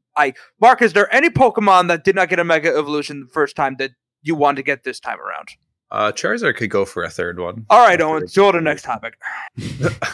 I'm just saying, it's going to happen. There's a Charizard X, there's a Charizard Y. This is Pokemon Legend Z. It's Charizard. We're probably going to get Mega Charizard Z in this game. Like, it's going to happen. Just saying. I don't think there's much to comment on with this one, but Pokemon Legends likely a Switch 2 game, and Switch 2, we already knew it was reportedly delayed until 2025. Japanese news publication Nikkei is saying that it's going to be until March, and it's to avoid shortages. So I guess there's a reason for it, and this is all we get. Hopefully they still reveal it this year, though. And it gives the dev teams 3 more months to polish up the launch game, so I guess that's fine. Metroid Prime 4 better be a launch game. It better not come out on Switch 1. And if that, I'm okay with taking the 0 on the League for Metroid Prime 4 if you also end up taking the 0 for the 3D Mario platformer. So I can live with this. Is it crazy? Like, I've said this before, but I still feel just as strongly about this. One of the things I would be the most excited for the launch of Switch 2 is Tears of the Kingdom, $70, but Master Mode is in there. That is still one of the dumbest things I've ever heard, and I would crazy. be irate. I would be irate if that was a thing. I just really want the Master Mode, and that's the only way I see them doing it at this point. I want it very badly. Yeah, crazy take. But moving on, this story takes us into our main topic because Palworld reportedly reaches 25 million players in its first month. Crazy number. We have Helldivers 2 selling 3 million, Palworld reaching 25 million players. The main topic today is something that the whole industry is wondering, which is what can we learn from Palworld and Helldivers 2? I want to try and approach this from a way that obviously people just think these games are fun, and that is a big thing that leads to the success. Having that established, what else can we learn? I have a few different ideas myself. I hope you guys brought some with you. Does anyone want to tee us off for this one? I will start. Cheap buy-in. Palworld was $30. Helldivers was $40.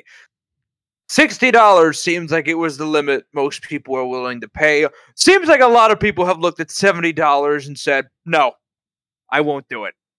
So that is just one quick thing. Smaller buy-in with... I don't even know if Palworld has microtransactions, actually. And I've played... Mark, does Palworld have microtransactions? Now that you mention it, I don't know if it does at all. That's crazy. I know Helldivers 2 does, but it's just cosmetics, that's all. And in-game currency. But, yeah, no, Palworld doesn't have any microtransactions. And it's just $30 and also on Game Pass. That's crazy. I did not know it didn't have microtransactions. I I think you're onto something there. And I think there's a point that a lot of people who want to make the sort of inflation point, or the fact that games used to cost more, and they should cost more today. I technically understand the logic, but you are correct that the $70 price tag is met with so much scrutiny. A scrutiny that I don't think was there for the $60 price tag. So definitely a good point with cheap buy-in. The main point that I come in wanting to make here, and this relates to the Sony topic at the top, where Peter, you made a comment, I believe it was you, that was like, Helldivers 2, yes, it's a great success for them, but it's not what they're looking for. Like, they're looking for Fortnite. I don't think there's any seats at the table anymore for the live service game that can be Fortnite.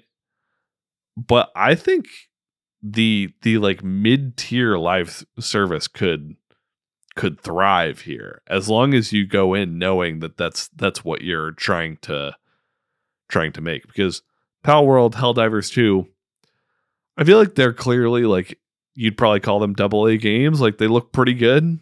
They're not going to blow your socks off necessarily, but they play well, and they have their cheap buy-in, and they're going to succeed for years to come, it looks like, barring anything unforeseen.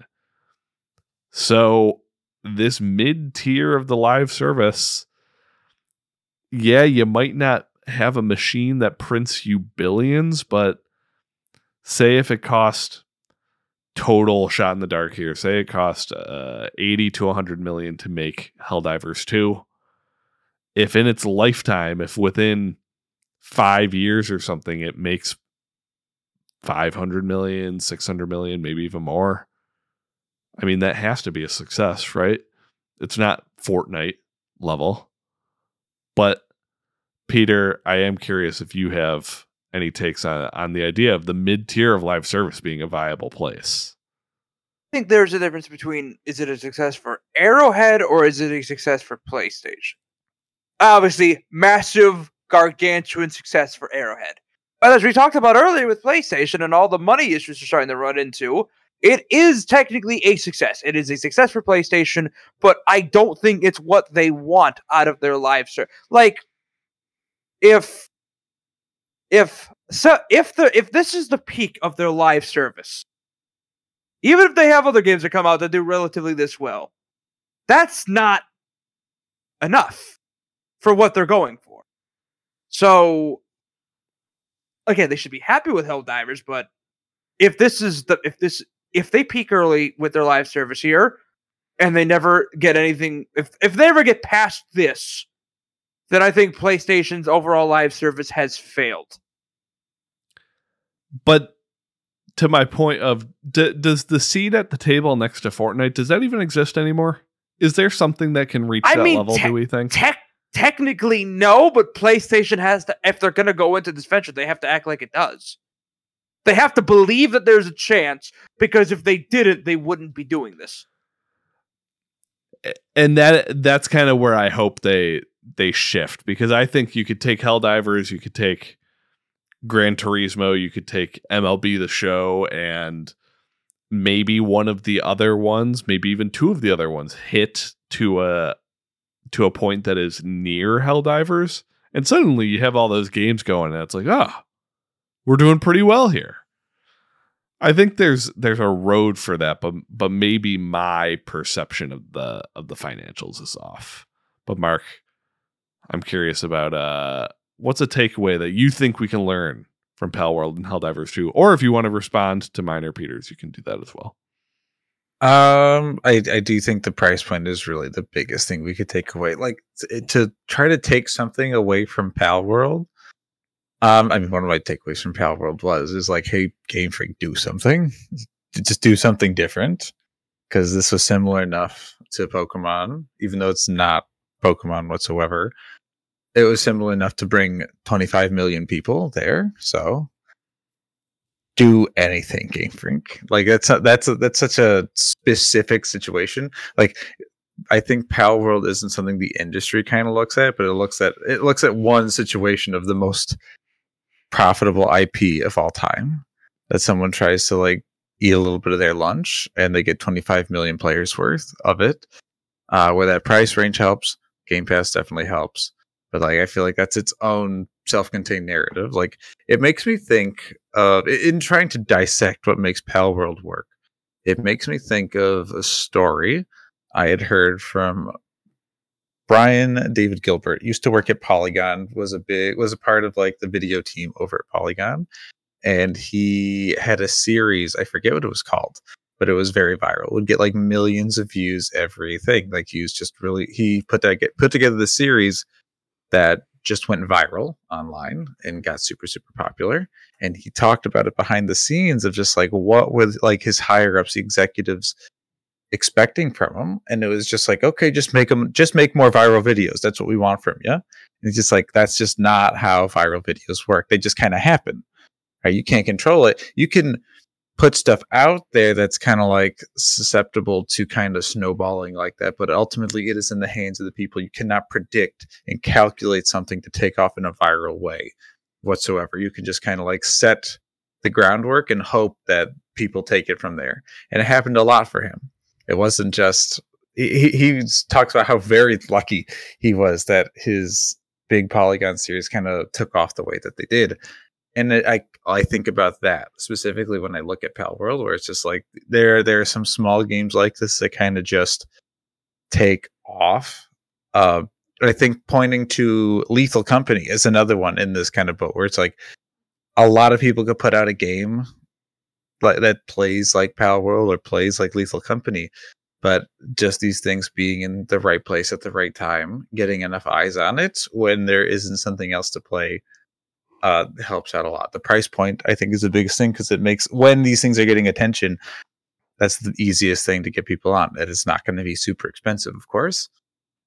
But Palworld is a bit of its own situation because of Game Freak and the Pokemon narrative that's been happening for the past couple of years. But Helldivers is the one we can, I think, comfortably look at and be like, how can we be like this? How can we get 3 million people in a popular game versus 25 million? And just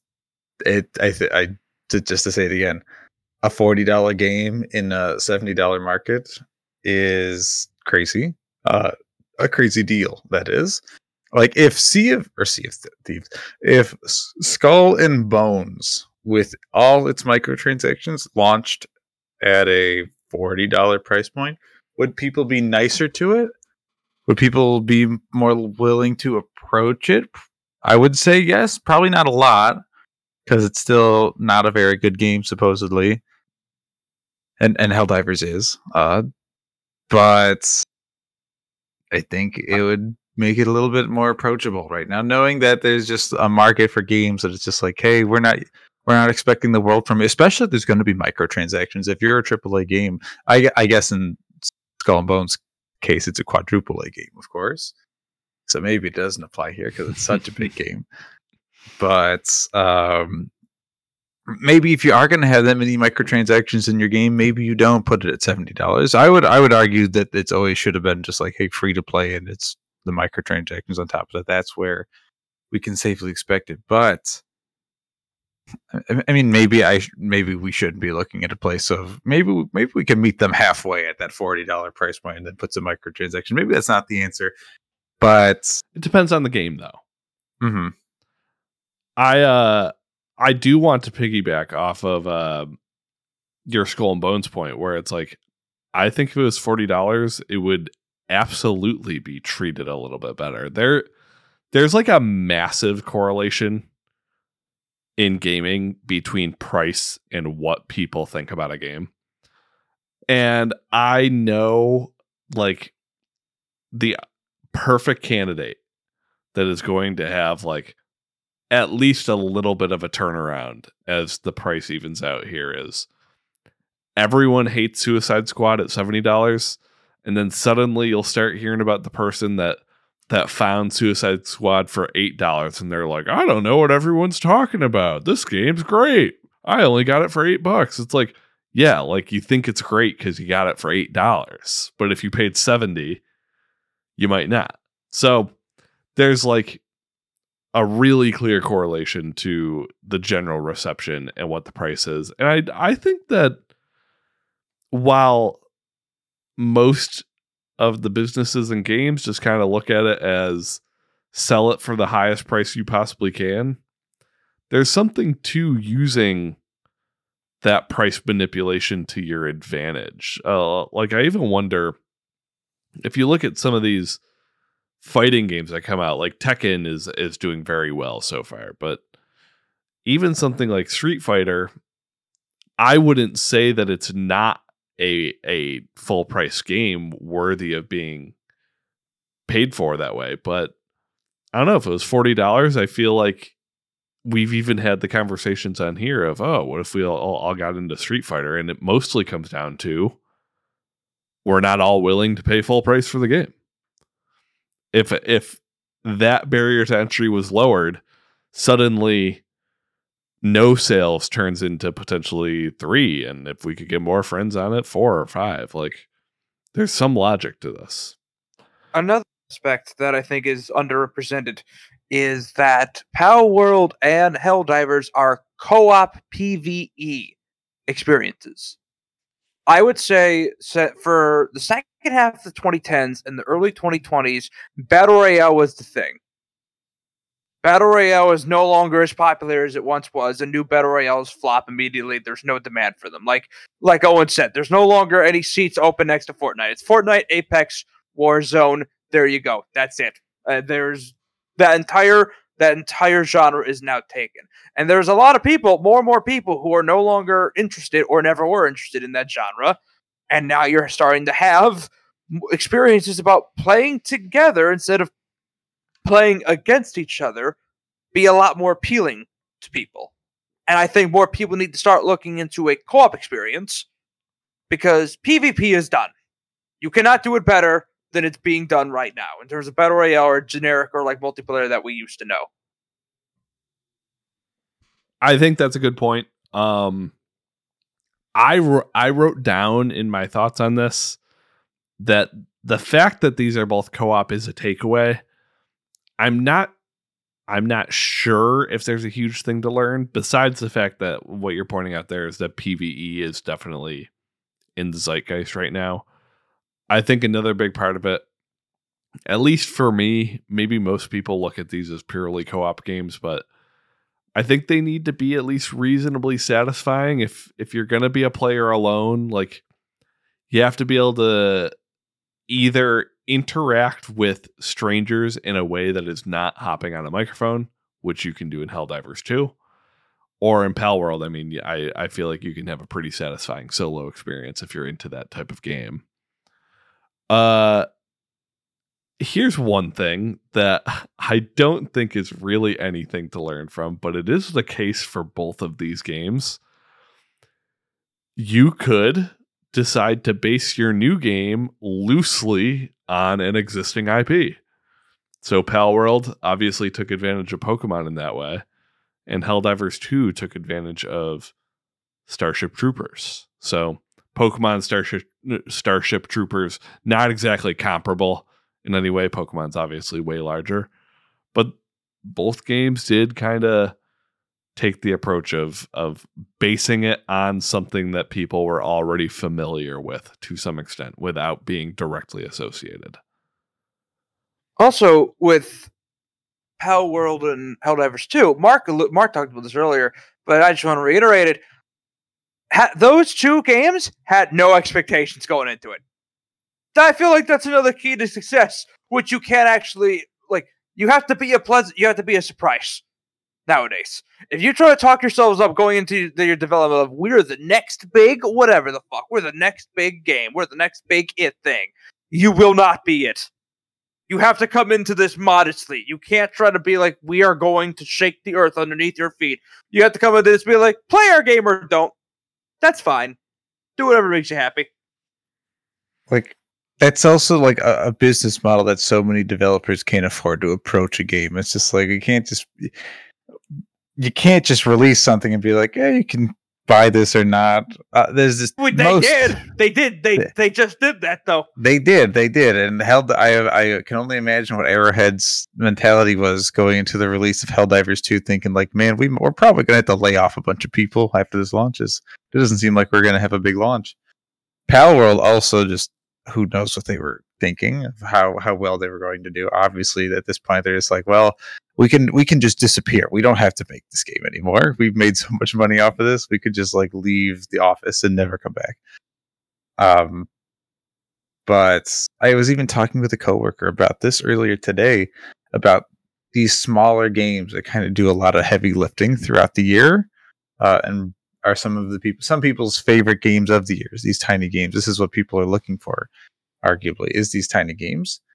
I don't know if that's what we're looking for specifically. These games are a little bit more creative and diverse than what the AAA is kind of like putting out there, but a lot of it is just kind of word of mouth. What is the cool thing going on right now? Some of the games are of higher quality than others. You know, a Helldivers versus, to point back at Lethal Company, Among Us at the time, that was one of these games. Of course, I feel like I don't know if it's safe to say that Among Us is like of this kind of trend. Like if we point at that was like, for multiplayer at the very least, like that was a game that like popped off just like these games here. But I think you could say that. I don't really know how much traction Lethal Company still gets. Like, how popular is this, or is it just like, has it been left in the dust? Is it never going to get the attraction or the scene that you think it was going to have? Because I don't think this game was as popular as any of the games we've talked about. But Phasmophobia kind of had a moment also. There's just kind of games where people are just like, oh man, games kind of go through a pattern of just like these multiplayer games. Everyone's kind of hopping on. What are people doing? Like, what is the trendy game right now?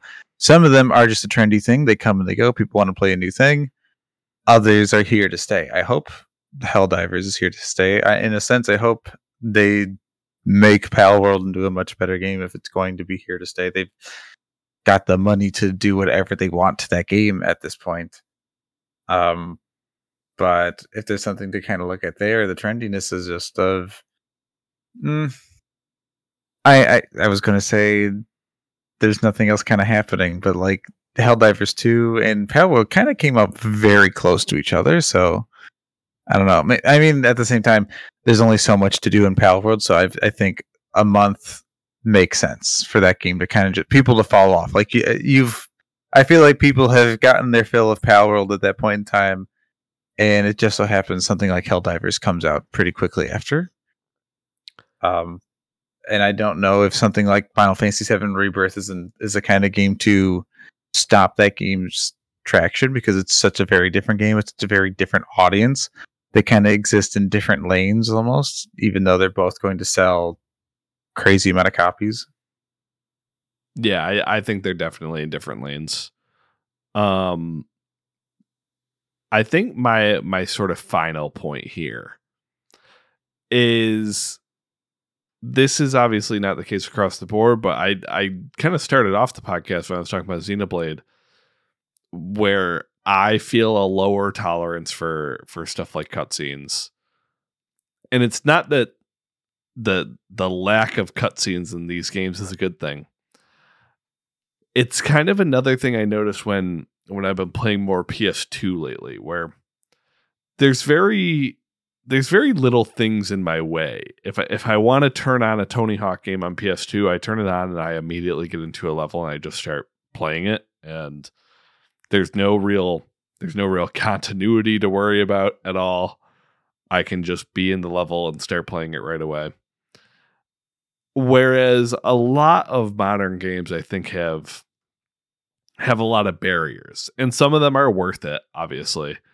But if you only have 30 minutes to play God of War Ragnarok, you might spend 20 of those minutes watching a cutscene and hardly even playing the game. Or if you only have 30 minutes to play Baldur's Gate 3, for instance, you're not going to get anything accomplished in the game. Like, you need to have a much larger segment of time committed to things in order to ensure that you're even going to be able to find the fun in the game. And I can't speak for Palworld, but I feel like in Helldivers, if you do a quick match looking in an area to see what squads need help, you can be in there right away fighting robots or bugs. And that's an advantage to it. That's really the end of my takeaways, though. Do you guys have any other standouts you want to touch on here? Mark, how about you? I'm just curious to see I how don't long know. these games last for. That's really it. And Peter, you got nothing? I would say here's the thing. Palworld, I feel like, could come back at any time. If they're like, hey, we've been quietly fixed up the game. Here's a next expansion, a next island, and also we fixed all the glitches and technical problems. Palworld can come back at any time.